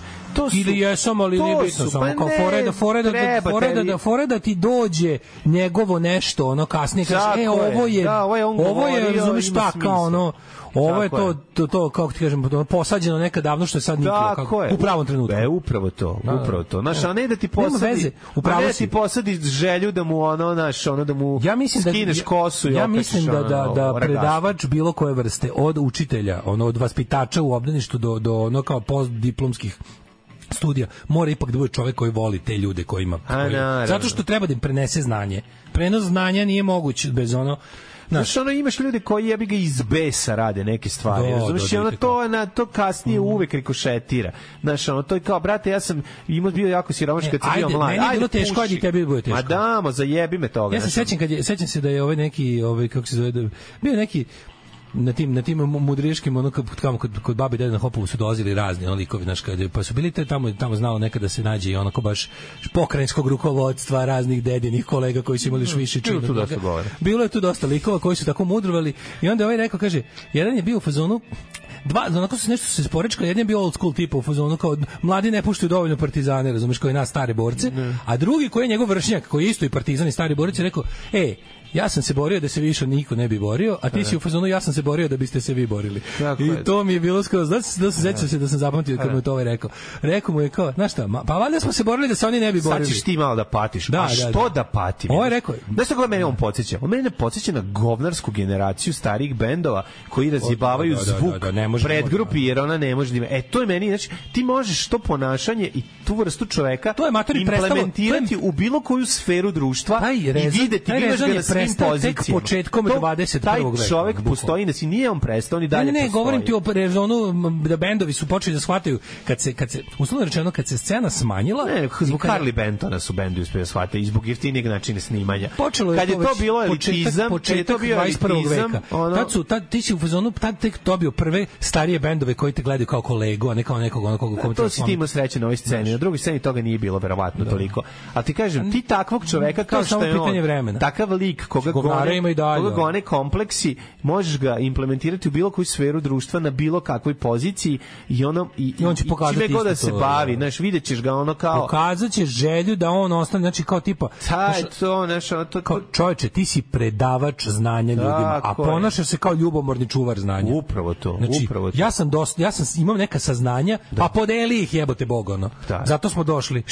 Šta ti ne odgovara? Šta ti sad smeta? Šta i reci mi šta tebi smeta? Došli ti su tu, svi gledaju tebe kao u Boga. Treba da odu kao posle dobrog koncerta, ono. Čovek nam dao sve od sebe, razumiješ, kao preneo nam sve što ima. Ja bi tako bukvalno, budi rockstar profesor. A ja vidim da ti ono gledaš u sise koleginice ispred koja takođe zna da si ono pa isterala sise jer zna da će tako položiti predmet kod tebe, a ono imamo ono lošu beskonačnost. I mi vidimo kod tebe ono imamo vrzino kolo sranja, pičkopaćeništvo i ono i kako tražiš da vidiš šta neće znati Slavica iz Bajmoka. A pizdu materinu, razumeš ono. Što si ružna, sad ću malo te maltretiram. Vrati se nazad u Bajmok. Pa mislim da ljudi iz Bajmoka treba zauvek da budu samo u Bajmoku. Ti si trebala da zašto si ostavila varijaču i došla ovde? To nije on, to je jedna druga budala isto na istoriji, na ove na. To je nešto čemu apsolutno više ne sme da bude mesta, ono. Znači te za takve gluposti ono kao naš prijatelj, to trebaš kaži. Ne možeš baš ono kao tipa sklon, kao treba novčano da budeš. Zato treba da budeš ubačen u kontejner i to ti se desi. Znam, ali to ne može biti sistemsko rešenje. Mislim ne može da bude, ne postoji, ne može ministarstvo prosvete da izrekne meru bacanja u kontejner. Pa naravno da ne može. Zato studenti bi trebali da mogu da galasaju, pa kad 5 puta za redom neko kaže da nisi on, da si loš profesor, onda bude gari, onda nađe neko drugi umesto tebe. Ne, samo ona škola. Ta nesmenljivost njihova je ono. Recimo kažeš kao što nisi ostavila varjaču, zato ovog meseca nećeš dobiti platu. To ti je prvo. Sledećeg meseca ćeš ostati bez posla ako nastaviš tako skrnaviš. Za ovu izjavu ćeš, zbog ove izjave si računaj da si radio besplatno ovaj mesec. Radio si loše, ali besplatno. Kažem ti, to su ona stara govna koje su koje apsolutno se slažu. Za koje ne kažem da nema mesta u društvu. Znači njihovo mesto jeste pisanje nekakvih radova, pisanje udžbenika. Ti si ako si stručnjak bez čovekoljublja, piši knjige. Piši knjige. Ili ne znam šta ne razumeš, piši knjige, skloni se. Ali knjige su valjda namenjene deljenju znanja, bar ih ja tako vidim. Pa jesu, zato su njegova knjiga iz izdrkavanja, iz ekonomije. Zato njegova knjiga, aj sad da sve što kompleksnije ovo napišem da ne bi niko razumeo. Sad ću ja vama ovde zavučem, ubacivaću ono, znaš kao... Ceo taj model kupite moj udžbenik je pogrešan, razumeš? Pa naravno, nemaš original udžbenik. Da, nemaš original udžbenik. Pa gari, aj nek ti država da platu toliko da više tebe boli kurac da si prodao udžbenik ili ne. Ja stvarno ne mogu kupiti original udžbenik jer sam morao da jedem tog meseca. Pa ne, ali a jesam, došao sam iz Bajmoka. Ti kupovao original udžbenik kad si jeo kiflu mamu. Nemoj da me zajebaš, tebi je socijalizam omogućio da profesor koji bi pokušao da ti naturi original udžbenik bi sledeći udžbenik pisao na Golom otoku. Da. Tako da. Znaš, bila ona varijanta. Da, pošto stvarno jesam iz Bajmoka, morao sam da biram između onog kopiranog udžbenika i hrane. Ajmo sad nešto malo i da stignemo do ja vratit ću ja nazad instrument. Izvinjavam se zbog ovog privatizovanja privatnog programa. Ovo nije bilo privatizovanje. Ja kapiram da ova tema koja je pogodila više ljudi nego nenamenska trošnja budžetskih sredstava. Ne mogu, brate, nervira me to, znaš, ono, baš me nerviralo. Jedno je znanje znati, a drugo je znanje dati. Ovo je jako dobro. Kjeva učiteljica hoće ovaj epitaf kad umre. Imali smo mi jednog takvog matorca koji svojim 40-im igrao basket s nama klincima, 14 i 15, lupo kokavce, ko da koš ili mu lupi bananu, dok nije konačno popio ciglu u ugla. Pa da, ne može se teror trpeti jako dugo. Imala sam sreću da mi u jednom momentu profesori budu Francuzi, skromni ljudi puni znanja i nagrada. Neki vid mudraca. Ako se iznerviraju više je na njih same jer im tvoje neznanje njihova krivica. Naučili su nas da dolazimo na vreme, tako što su svako jutro pre nas bili u učionici i nikad nam nisu ništa prebacili, a onda osjetiš sram, pa sam stižeš ranije. Tako je, bre, ne vreš da veruješ. Francuska ljudi. Sad sam izgooglao slike čoveka o kom govorite. Mržnja je opravdana.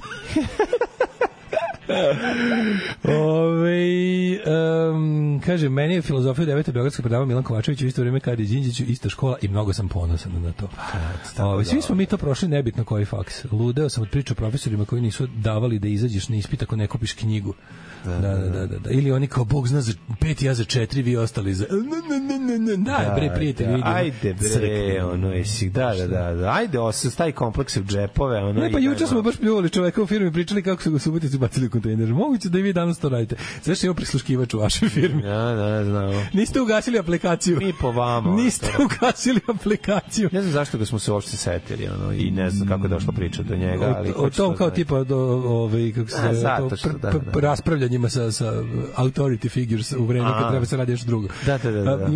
Imali smo nenamensko trošenje sredstava koje je, ali koja razmera, meni je fenomenalno. Pa Srbija treba se zove Srbija zemlja nenamenskog trošenja sredstava. Znaš kao ono... Ti kapiraš, oni samo su zataškali. Juče smo umesto priče o tome u državi ništa u državi medijima nije bilo. To ne postoji za većinsku, ogromnu većinu Srbije. Ne postoji to da su oni ukrali 5 miliona evra preko jedne te, uvek je ta neka žvalava banditulja ili neki, znači kako je to uvek isto, sve pojavni oblik toga uvek isti. Što je to recept neki? Uvek ta neka ono nadobudna SNS, ono ne sa nekim banditom koji ono krade sve što nije zavareno, njih dvoje smisle šemu, onda se kažu mi ćemo to ovako, ali to kakve pegla likove imamo na svakoj jebenoj funkciji da se nešto kao da se nešto proverava, odlučuje, ocenjuje, znaš. Oni su napravili pri ministarstvu za kako se zove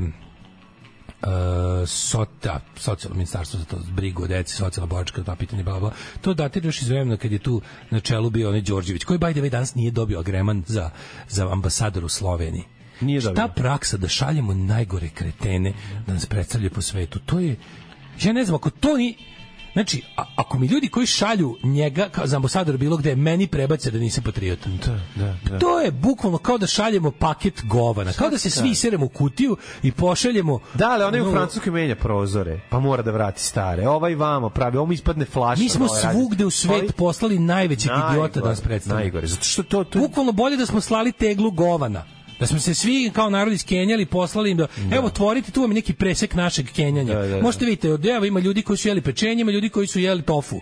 Pa do vam je onako otprilike, srali su ljudi iz svih krajeva Srbije da osjetite kako zajedno Srbija smrdi. Ima i paprike. Ima i usaka. Znači, otvorite ovu teglu i to su vam predstavnici šljiva, paprika, svih jabuka. Vrsta govana našeg naroda. Ali pošto to ne može, šaljemo vam ovog čoveka. On vam je on vam je to isto samo u ljudskom obliku. Jebote, zašto to?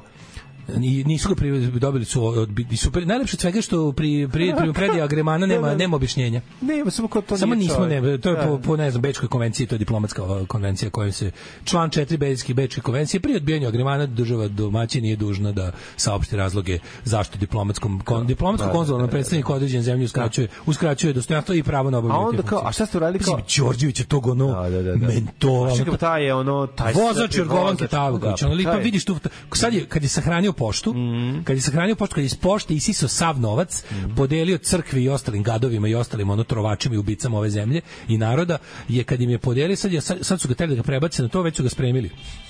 Evo, ne znam, 8. avgusta su poslali. Ja. To ima to procedura. Ja, on otišao u Slovačku greškom. Moguće. I kako si Slavoniju otišao. Otišao u Slavoniju. I onda je juče stigao odgovor da je nepoželjen. Pa kako je dobro jebote, ono kao to. A što kao sad radili? Otvorili smo njegovu Wikipediju, ali on nema Wikipediju. Pa njega sam je pisao. Pa o tome se radi, da. A potražili smo ga na Google-u, jebote. Što gledaš, čovječ?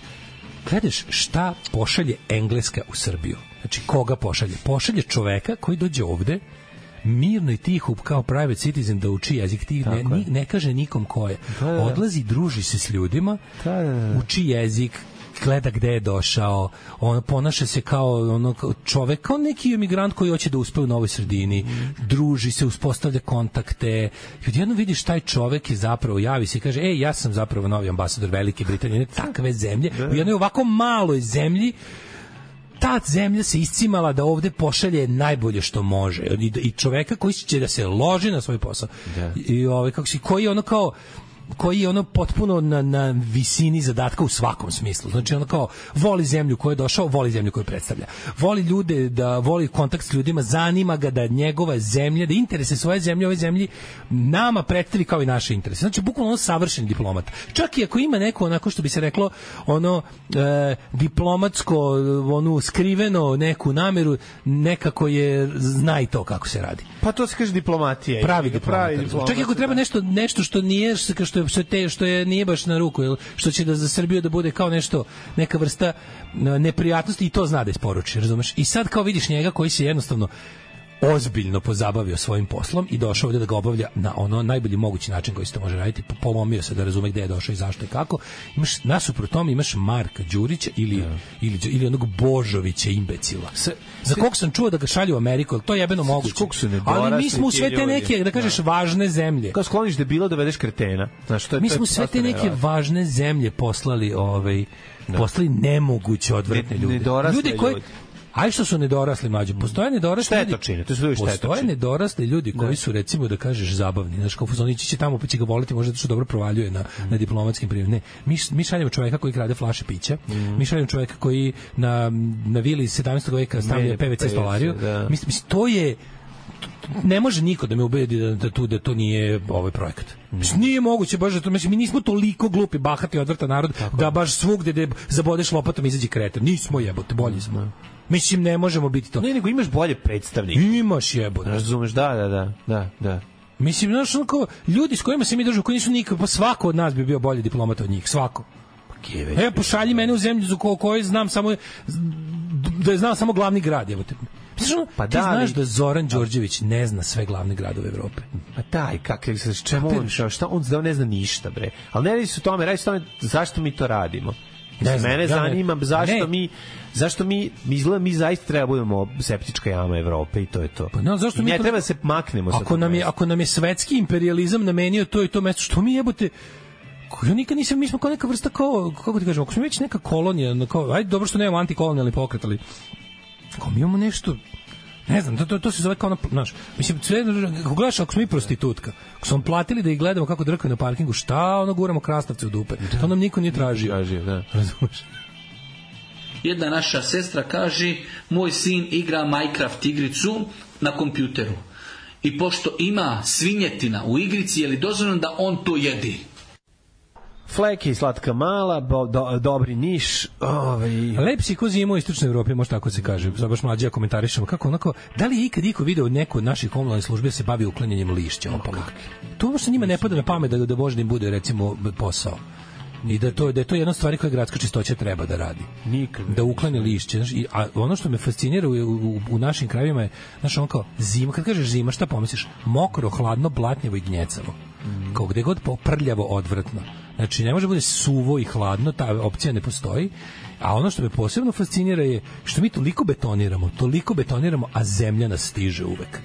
Čovjek bi rekao da ta zemlja nema odakle više da dođe, jer su zabetonirali sve što može, međutim ne. Jadan beton sa pukotinama kroz koji blato stiže.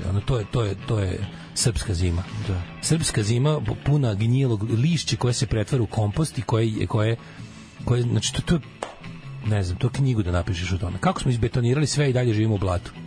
Da. Tako treba da se zove. Lišće je deo scenografije, Daško. Mora brown, živiš u brown pravoslavnoj zemlji, mora biti suvog lišće, kako ne razumiješ. Da, to je to, bukvalno. To je osnovno. Suvogranje, suvo lišće. Suvogranje, suvo lišće, sve je brown oko mene. SNS je skupa najgorih ljudi ovog naroda. Svi su zli, glupi, pokvareni do srži, oni koji nisu su klasični oportunisti, tako da svako javno ponižavanje takvih je uvek lepo videti. Šalju govne jer se ne sastoji od govana, a za svakog treba pronaći neko uhlebljenje. Znam, brate, pronađimo uhlebljenje nekom upravnom odboru. Odjevi ga kakav ambasador, a u pičku materiju. Znači, ko je to nenormalnost? Gde to ide? Šta koji kurac šalješ Đurića tamo? Pošalji nekog profesora, ima neki profesor koji je dovoljno inteligentan, a veliko govno da prihvati da ode. Jebote, ali daj nađite nekog ko je normalan. Imala sam u prošlosti posla s nepisnim budalom koja je bila u fazonu, misliš da sam kreten? Sad ću ti pokazati koliki sam kreten. Imam moći da mi kao država radimo to isto s diplomatama. Smatrate nas debilima? Sad ćete vidjeti koliko smo debili.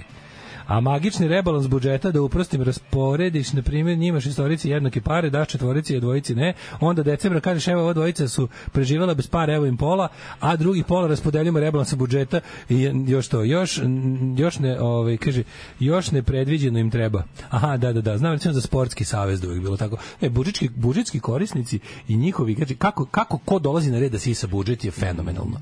Taj sistem koji na izgled izgleda kao haos, a u stvari nije, to je fenomenalno. To su stvari ovim pokazalo. Znači, oni izdvoje sredstva za projekte koji se uglavnom bave, a najlepše od svega što se najviše krade na tim tako uljuđivačkim projektima, na tim stvarima koje od nas zahteva razvijena Evropa. Razumeš, to je toliko slatko. Kad bi oni samo znali, a znaju što je najluđe. Materi, juče na sve ovo što pričamo, znači sve što su radili, oni na ovo lepo juče pošalju, NATO lepo dođe, održi sastanak sa ovim, kako se zove, Vučićem, objasni mu da je moje mesto, super, možeš i dalje nastavi da gnojiš protiv NATO, nek ti u predizbornoj kampanji priča bude da ti čuvaš Srbiju od ulaska u NATO u kojoj vas i ne zovemo, vi ste tu gde treba da budete. Niti vas iko zove u članstvo koji ćete vi tako jadni i vaša gladna vojska, treba još i nju da perimo i hranimo zabolu nas dupe. Radite posao koji treba, znači tu ste gde jeste i ti slobodno gnoju u svojoj predizbornoj kampanji kako ti čuvaš ovaj narod od zlog uticaja NATO i optužuju opoziciju da hoće da uvede Srbiju u NATO, ni njih ne zovemo jednako koji vas, ne brinite. A sad idem na Pink da se obratim. Znači, generalni sekretar NATO-a je odabrao Pink da se obrati srpskoj javnosti povodom svog boravka u Srbiji. Što oni znaju kako nam seru po glavi. Ali oni znaju šta je da nam Srbija. Kaže kako slabi ruski uticaj. Ne seri. Znači ne seri. Ruski uticaj ne da jača, po svemu se vidi. Znači po svemu se vidi. I po kvalitetu života. Po raznim političkim pitanjima se tačno vidi. Znači ono kao sve što hoćete politički da ovde stavite ljudima u glavu niste uspeli. Zato što je ruski uticaj jači. A zašto? Zato što ljudi koji treba da budu prirodni saveznici, tome ti tako besomučno sereš po njima i ponižavaš ih. Zašto si jebote išao na Pink? Zašto si išao na televiziju u kojoj koja emituje program u kom se tuku žene, u kom se ljudi mažu govnima, skaču po drugima? Zašto si to radio? Koga zajeb? To isto kao onaj Christopher Hill. Jesi stvarno to odabrao? Znači mi treba da... Pa mi to već imamo. Zašto on sam da laže? Zašto nam American Dream prikazuješ kao Pink? Mislim, to služi jedino i samo da hoćemo Russian Dream. Mislim, mi koji hoćemo nešto dobro, vidimo da u tome nemamo, da u našem htenju, da Srbija liči na ne znam šta, mi nemamo saveznika. Pa da, nikog. Znaš, ljudi koji hoće da Srbija izgleda kao Rusija, njima Rusija pomaže. Da. A mi koji hoćemo da Srbija izgleda kao Zapadna Evropa, nama Zapadna Evropa odmaže. Pa da, to je prelepo. Jednu stvar. To je potpuno prelepo. Lakše napraviti da ovo bude Rusija nego ovo napraviti da bude Zapad. Ne, hoću da kažem, hoćeš da skidaš kao meki utisak Rusije, odlično ti svaka čast, super radiš. Ja, majke, kad gledam to, mislim se jebote, moguće da Rusija zavrbovala sve. Tako, ovaj američki ambasador se ponaša kao da prima platu iz Kremlja. Zavrabovala je vojsku, to znaš sigurno, mislim, vojska je... To je na ličnom nivou, ali ne, mi smo bespovratno NATO vojska, mislim, razumeš, mi smo bespovratno NATO vojska, komandni kadar, ali svaki vojnik intimno voli Rusiju. Mi smo teritorijalni Evropa, pa smo kurčine. Znam, kažem ti, mi imamo pa sve je šizofreno. Znači, glavni, nemoj da brine, znači on dođe ovde, proveri... Neka vrsta pijaca. Stoltenberg je juče bio proverio da li sve ide po planu, ide po planu, a samo što sam se plan ne sviđa, jebi ga. Da. Plan nije da nama ovde bude dobro. Jebi ga, to je to. To je problem. Plan nije da nama ovde bude dobro i onda kao kada ulažu ova sredstva i dobiješ izveštaj, svi biraš što došlo do izveštaja. Da oni kao čak i ovi ti sad na pola izveštaja ti nije jasno da li apsolutno svaki deo njihovog plana krađe novca bio obavešten o planu ili je tu bilo i nekoliko ljudi koji su pošteno izradili. Ti pa kad gledaš ove reakcije, oni su zvali recimo direktore škole u kojima je klepljeno najviše para. I sad ti vidiš kod neki direktori zvuče kao da su znali i da su zapravo deo kriminalne organizacije, a neki su mi, evo, pošteno kažem, delovali kao da prvi put čuju da ih neko tako dobro zajebo. A čekaj, je li tebi teško da prihvatiš, da veruješ, da poveruješ da direktor škole to nije znao? Mislim, ti mogu da prihvatim. Zašto znam stihiju, znam jasno i znam na primjer, vidi, u zemlji u kojoj je poslušništvo je sklepao, u zemlji u kojoj je poslušništvo vrhunska. A Semka Skolović to nije znala. Čita si Gogolja. Da. Znači to ti meni jesu uvijek vraćam na Gogolja i revizora. Znači ti si čita kako je funkcioniše prevara. Prevara funkcioniše zbog poslušničkog sistema. Ti ako se pozoveš na autoritet, ono kukavice i hulje i ulizice padaju ničice, što bi rekli kod idioti. To je jednostavno ti kad imaš to, u momentu kada postoji nekakva vrsta birokratske komunikacije gde ti smeš da se obratiš sa mnom neposredno iznad sebe i onom ispod sebe, samo s njima imaš kontakt. U tako birokratizovanom društvu u kome je poslušništvo vrhunska vrednost, prevara sama sebe zove, razumeš, ono kao bukvalno se ono rađa se ni iz čega. I sad ti kad imaš taj moment, ti čak imaš možda direktora koji je, meni se tako čini, ne znam, pogledaj samo nekad oni razgovaraju s njima. Vidiš ko se ponaša kao da, dobro, ti znaš da je ono bio, da je on govnar koji će sad jedno usro da će ga razotkriti. A imaš i ovo koji je bio, molim, šta? Ujebem ti, znaš, ima, znaš, ima i Stojana i Radeta. Pa da, znaš, ima ono kao... Samo što kažem, nisam ja siguran da si u pravu što govoriš da je taj što zvuči kao Stojan, da zaista nije znao, a da je radio zato što vidiš po načinu na koji je počeo da priča sa ovim ljudima. Razumeš, ovi krivi su samo da se što pre završi razgovor. A ovi neki, ne znam, čini mi se, hoću kažem, prevare pa je prevara. Samo mi se čini da u nekim prevarama jesu učestvovali svi od početka do kraja, a u nekima su neke samo izradili. Ali to što su ih izradili, to njima nije, ne aboliram ja te ljude. Uradili? Šta su radili sa novcem? Ništa, bukvalno napišu projekat taj, ono kao traži se. Da. Evropska unija daje pare za sprečavanje vršnjačkog nasilja u osnovnim školama. Oni odu u škole i kažu radite to i to, ništa se ne uradi. Bukvalno oni samo nađu kao to će raditi taj naš stručnjak za ovo i ono, taj uzme te pare, prebaci gde treba. Tog projekta nema ništa, ali ništa. Nije čak ni ono kao tipa da su oni kao nešto uradili pa postoji. Oni su jedino poslali tipa ti projekte pravdaš kroz projektnu dokumentaciju, ali ti šalješ opis svog ti opis onoga što će potrošiti. Šalješ neke fotografije koje nisu. Ovi su bukvalno prevaranti su u svakom delu raspodela novca su prevaranti. Znaš kada imaš ne, pojma, kad bi imao recimo hipotetički bolnicu u kojoj kradu organe lupa.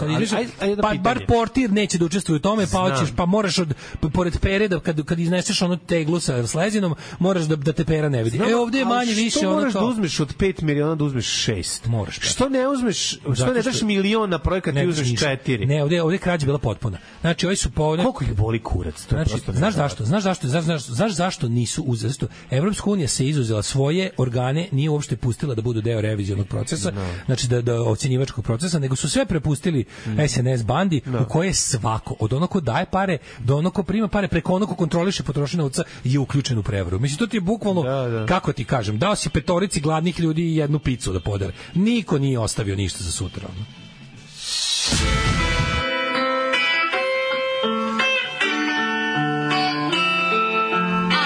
Svakog radnog jutra od 7 do 10. Postoji žena koja je verovala da je zlato sve što sije i ona kupuje stepenice ka nebu i kad stiže tamo saznaje da su riznice zatvorene. Alarm svakog radnog jutra od 7 do 10 sa Daškom i Mlađom. 9 je časova. Radio Daško i Mlađa. Prvi program. Ste čuli epilog štrajka i dogovor s poštom u Zrenjaninu, spremni otkazi za 70 ljudi, a njihovo mesto za veću platu dolaze novi poklonici sekte. Mislim, kako da vam kažem, ajde da sve stavimo neke neodređene dramatičke oblike. Da izgubim posao zbog štrajka i na moje mesto dođe druga osoba, saznao bih koja je ta osoba i ozbiljno bi se pozabavio njom, recimo to tako. I tako svi treba da rade. To je suština radničkog sindikalizma, militantnog kakav jedino i radi. Je li bila muzika iz Mladog Einsteina? Ovo su Saxon i Elton John. Saxon i Elton John. Party till you puke. Party till you puke, kaže Mlađi, to je prava mera partijenja. Tako je. Žurka, peglaš, dosta. Sve preko toga nije normalno. Znači, to je mera. Ispeglaš se, ideš kući. Opozicijna lista na pokrajini je takođe pod brojem 7, toliko su ušljavali da su Mađari prerano predali listu. Pink, Ameri, Happy Rusi. Šta vam nije jasno? Pa vi birajte koji će to dva. Ja nekad mislim da mi šaljemo ambasador samo zato da bi ih slonili odavde. Tako izgleda, ali mislim postoji i zatvor, jebote, postoji i ludnica, postoji i njiva, postoji i razne vrste, kako bih rekao, pa ne gulag, ali nekih stvari gde možeš čoveka da mu dosta vežeš slobodno i neslobodno vreme za određeni prostor. Idemo da vidimo, ja ne mogu da se setim sad gde sam dobio dobro krvarenje iz ušiju, ali sad ajde, pusti pesmu, da kopam, da se setim kom je gde poslao. Legendarni, genijalni, brutalni, totalni. Znači, LGBT jutarnji program. Alarm sa Mlađom i Daškom. Kad u jednom hobiju leči čoveka, drugo mora da ga povređuje. Ponovo imamo situaciju. Da. Imamo situaciju, dve stvari situacije imamo. Jedna koja me više boli, to je ta da ću na kraju sigurno ću na 4 minuta žaliti što sam vam ovo sve pustio. I će mi biti teško, ali nema veze, mi platu svoju moramo zaraditi. To je naš život. Mi za to dobijamo pare. A drugo je to da kako se zove, sigurno ćemo se opet zameriti nekom medicinskom radniku koji bi nam jednog dana mogao biti ono što odlučuje između života i smrti. Ali uz malo sreće nadam se da mi se neće složiti u Nišu. Tako. Recimo to ovako, nadam se da nam neće pozliti u Nišu, jer spremamo se da ozbiljno porazgovaramo o nečemu što se zove Doktor Pera i tehničari. Kako nervira. Ljudi moji, samo čekajte, da li hoćete da pustim muziku pa da zapravite Doktora Peru i tehničar? Pa naravno da hoćete. Da pustim, ajde pustim, ajde polako. Pesma je Rekvijem za ljubav. Naravno, već da. Spojio je dve ljubavi. Ljubav prema muzici i medicini. I jedno i drugo je za sreću nekog trećeg. Doktor Pela basista. Muzikom se obraća ljudima i čini ih srećnim. Doktor Dejan Perašević, tekstopisac, pevač grupe Doktor Pera i tehničari, lekar, kaže da je teško da uklopite dve stvari. U urgentnom centru dežurstva traju 24 sata, ali stigne i da vežba i nastupa, nažalost. Ali ipak ne odustaje, jer kad se nešto voli, nađe se vremena. Reci intro, još nije krenuo. Evo ga. Zavolio sam rock'n'roll kao klinac. S tim virusom živim i danas. Ne znam da li si pustio baš pesmu Rekvijem za ljubav. Ne znam da li si ti pustio. Grupa postoji par godina. Urađen je veliki broj snimaka, nažalost. Pička. Mičko Ljubičić, Slasher, Borac. Čekaj. Kome najviše voli, to mi je. Za vas koji imate sreće da nemate vizualni moment, je žena pleše, devojka lepa. Pleše na sceni nekog, recimo niškog pozorišta. Sama pleše, devojka. Doktor Pera, odnosno Dejan, izgleda kao križanac između Bodo Ninkovića u svom bendu Jam Diri Dam i Houre. Tako je. A mogu bi da proveri očni pritisak. Mogu bi, znači, nisam oči više izlazi iz glave. Šti bubnjara? Zašto sam morao da vidim bubnjara? A je, vidi kako mi bi život bio bolj da nisam vidio bubnjara. Bubnjar nema overenu knjižicu pa mora da odradi. Kod njega pregled. Moraš da odsviraš. Bubnjar je iz Vatrogasnog orkestra za sahrane. Kako ovako sladak bubnjar? Jako sladak. Bubnjar iz Alan Forda. Bubnjar je nacrtu malo bunker. Bubnjar izgleda kao iz benda Docs iz Alan Forda. Ugled ekipa, znači on je materi bluzer, kako ne razumiješ, on je materi bluzer, protiv celog benda imam krivičnu prijavu u muzičkom sudu. Ajmo, zakuvaj ga, Pero. Basista ima problem s prostatom, pa zato ide kod Pere. Opet se vidi bubnjara. Gitarista je mlađi. Jako je sladak bubnjar. Još koga liči. Na komšinice, sad ću ja ga jedu. Petar Lupa, da. Jebo, tolika. Kako ovo? Đurđe Balašević i Bora Đorđević u jednom, ali jedan nema talent. A izgleda kao Zoran Gurman iz ovog... Ima i opet. Čekaj, ima i opetska pevačica koja je ozbiljna, shvata svaku pesmu. Ona se od nijotkuda pojavila i izgleda kao zombi. Da. Zašto ovo? Zato što voli čovek, jebi ga. To je hobi. Ja moram da kažem, evo, sad smo pljuvali. Ajmo sad na lepu stvar, a to je. Ovaj čovek još uvek nije pohodio PGP RTS i mi nismo dali dinara za ovo. Nije, da. Moramo. Doktore Pero, uz vašu obrambu pred muzičkim sudom, ako me unavite kao advokata, nakon što sam vas prethodno skužio u muzičkom sudu, da vas branim, gitarista CD Strata video. Pa dobro, da. Ja bih rekao u vašu obrambu to, da vi u svoje slobodno vreme, nepretenciozno, pravite najgoru muziku na svetu koja nikoga finansijski ne oštećuje. Ti ne razumeš, ovo je Still Got a Blues for You, ti ne razumeš. Kako su dobri.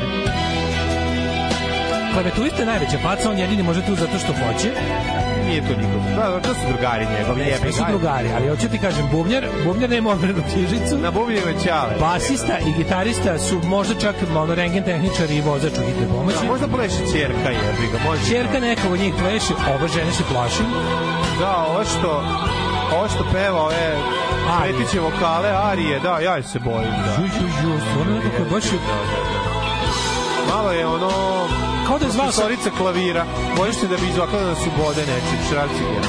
Bojim se da je, kako se zove, da je on bio u fazonu, na neurologiji imamo jednu ženu divno peva. Ma da. Misliš ovo što radi? Ne, pacijentima. Ima i klasični gitaroš. Ne, ali žuti šalbo je jako dobar. Bio je beli. Više ga jediš. Yes, ali vidi, on... Samo nemojte više pokazati bubnjare, jer se onda osjećam ko govno. Svaki put kad pokažu bubnjare, ja se osjećam ko govno. Možeš priznati da zvuk ne odgovara njegovoj slici. On je malo, znaš ko je on?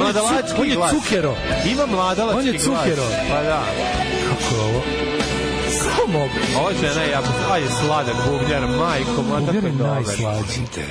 Zaboravi. Idi u pišku.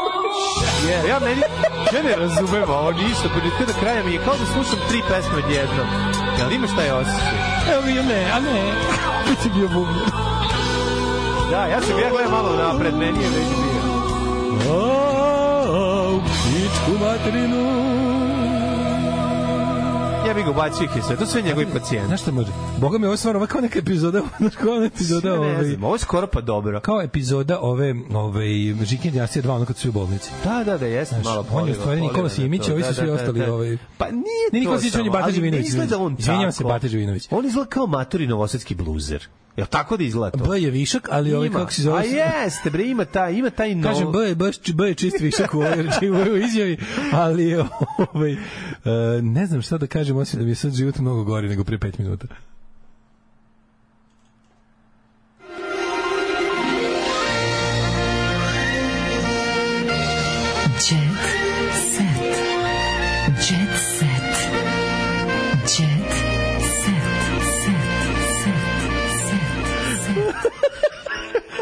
Ali ovo što igra uprljalo čarap.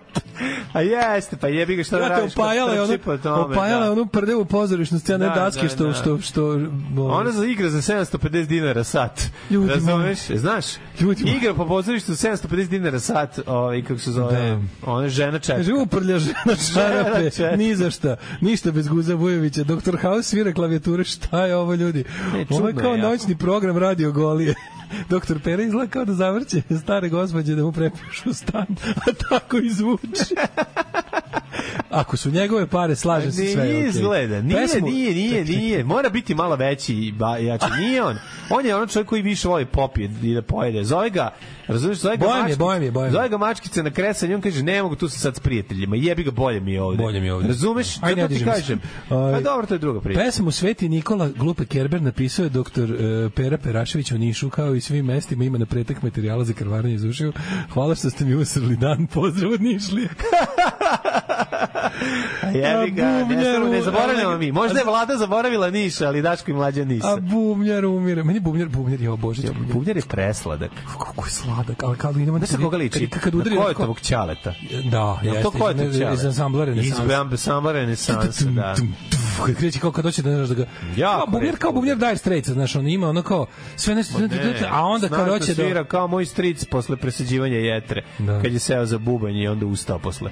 Nakon što je seo za bubanj, vrlo brzo ustao. Rekao, ne mogu da sviram. Ajmo jet set da se razilazimo. Teško mi je. Moramo se razilazimo, mene čekaju ljudi. Da, aj stvarno čeka čovjek, ovaj majstor da već... Kratko. Iskrivimo link dosta. Živeo bedno. Stallone spavao na autobuskoj stanici, Jim Carrey pušio za 200 dinara. Daško i Mladja žive Patreon. Evo, ko su imali teški, ko su bili Jenny from the Block. Hilary Swank, dete stanovalo u kamper i okolici. A supruga pobegla od kuće da bismo se venčili, kaže Boban Jarović, imao sam samo za kiflu i jogurt u mladosti. Tako je, dobro što nisi predavao ovu kako se za ekonomiju posebno na univerzitetu u Novom Sadu. Jennifer Lopez, pazi, i jel ti skontaš da Ben Affleck mažnjava curice koje su na početku bile pepeljuge? Kako misliš? Hilary Swank je bila njegova žena, je li tako? Ne znam. Ili nekog što liči na njega, jebi ga, ne znam. Ne znam ništa. O Benu Afflecku znam samo za Jenny. Lopez. Daniel Craig živeo na dnu jezera u kutiji cipela. Halle Berry svi su vikali Halle Berry, aj se operi. Spavala do zida u kamp prikolici. Da, baš je teško. A slušaj, napustio školu, uradio kao domar Jim Carrey. To znam. Ponekad je živeo u šatoru živao na travnjaku, jebote, u šatoru. Bio janitor, kaže. Stallone na autobuskoj stanici Njujorku spavao 3 nedelje. Ovo je toliko tužno da mu ni najbliža rodbina nije ostavila komentar tipa odlična produkcija. Znaš kad nemaš ništa bolje da kažeš o nečemu. Boban Ravić ima samo za kiflu i jogurt, nadovezujem se sa domaćom sekcijom ovih što su bili bedni. na početku karijere, što mlađi ja smo bedni tokom cele karijere. To je mi smo im pozeri da se menjamo. Dobro, to je... We won't change. Mi imamo rubriku, ako ima i gorih slučajeva, nek se oni zaposle. To je naš životni moto. Mi smo u fazonu, kad krenete nešto da platite, ono što vam ostane od kusura, to dajte nama.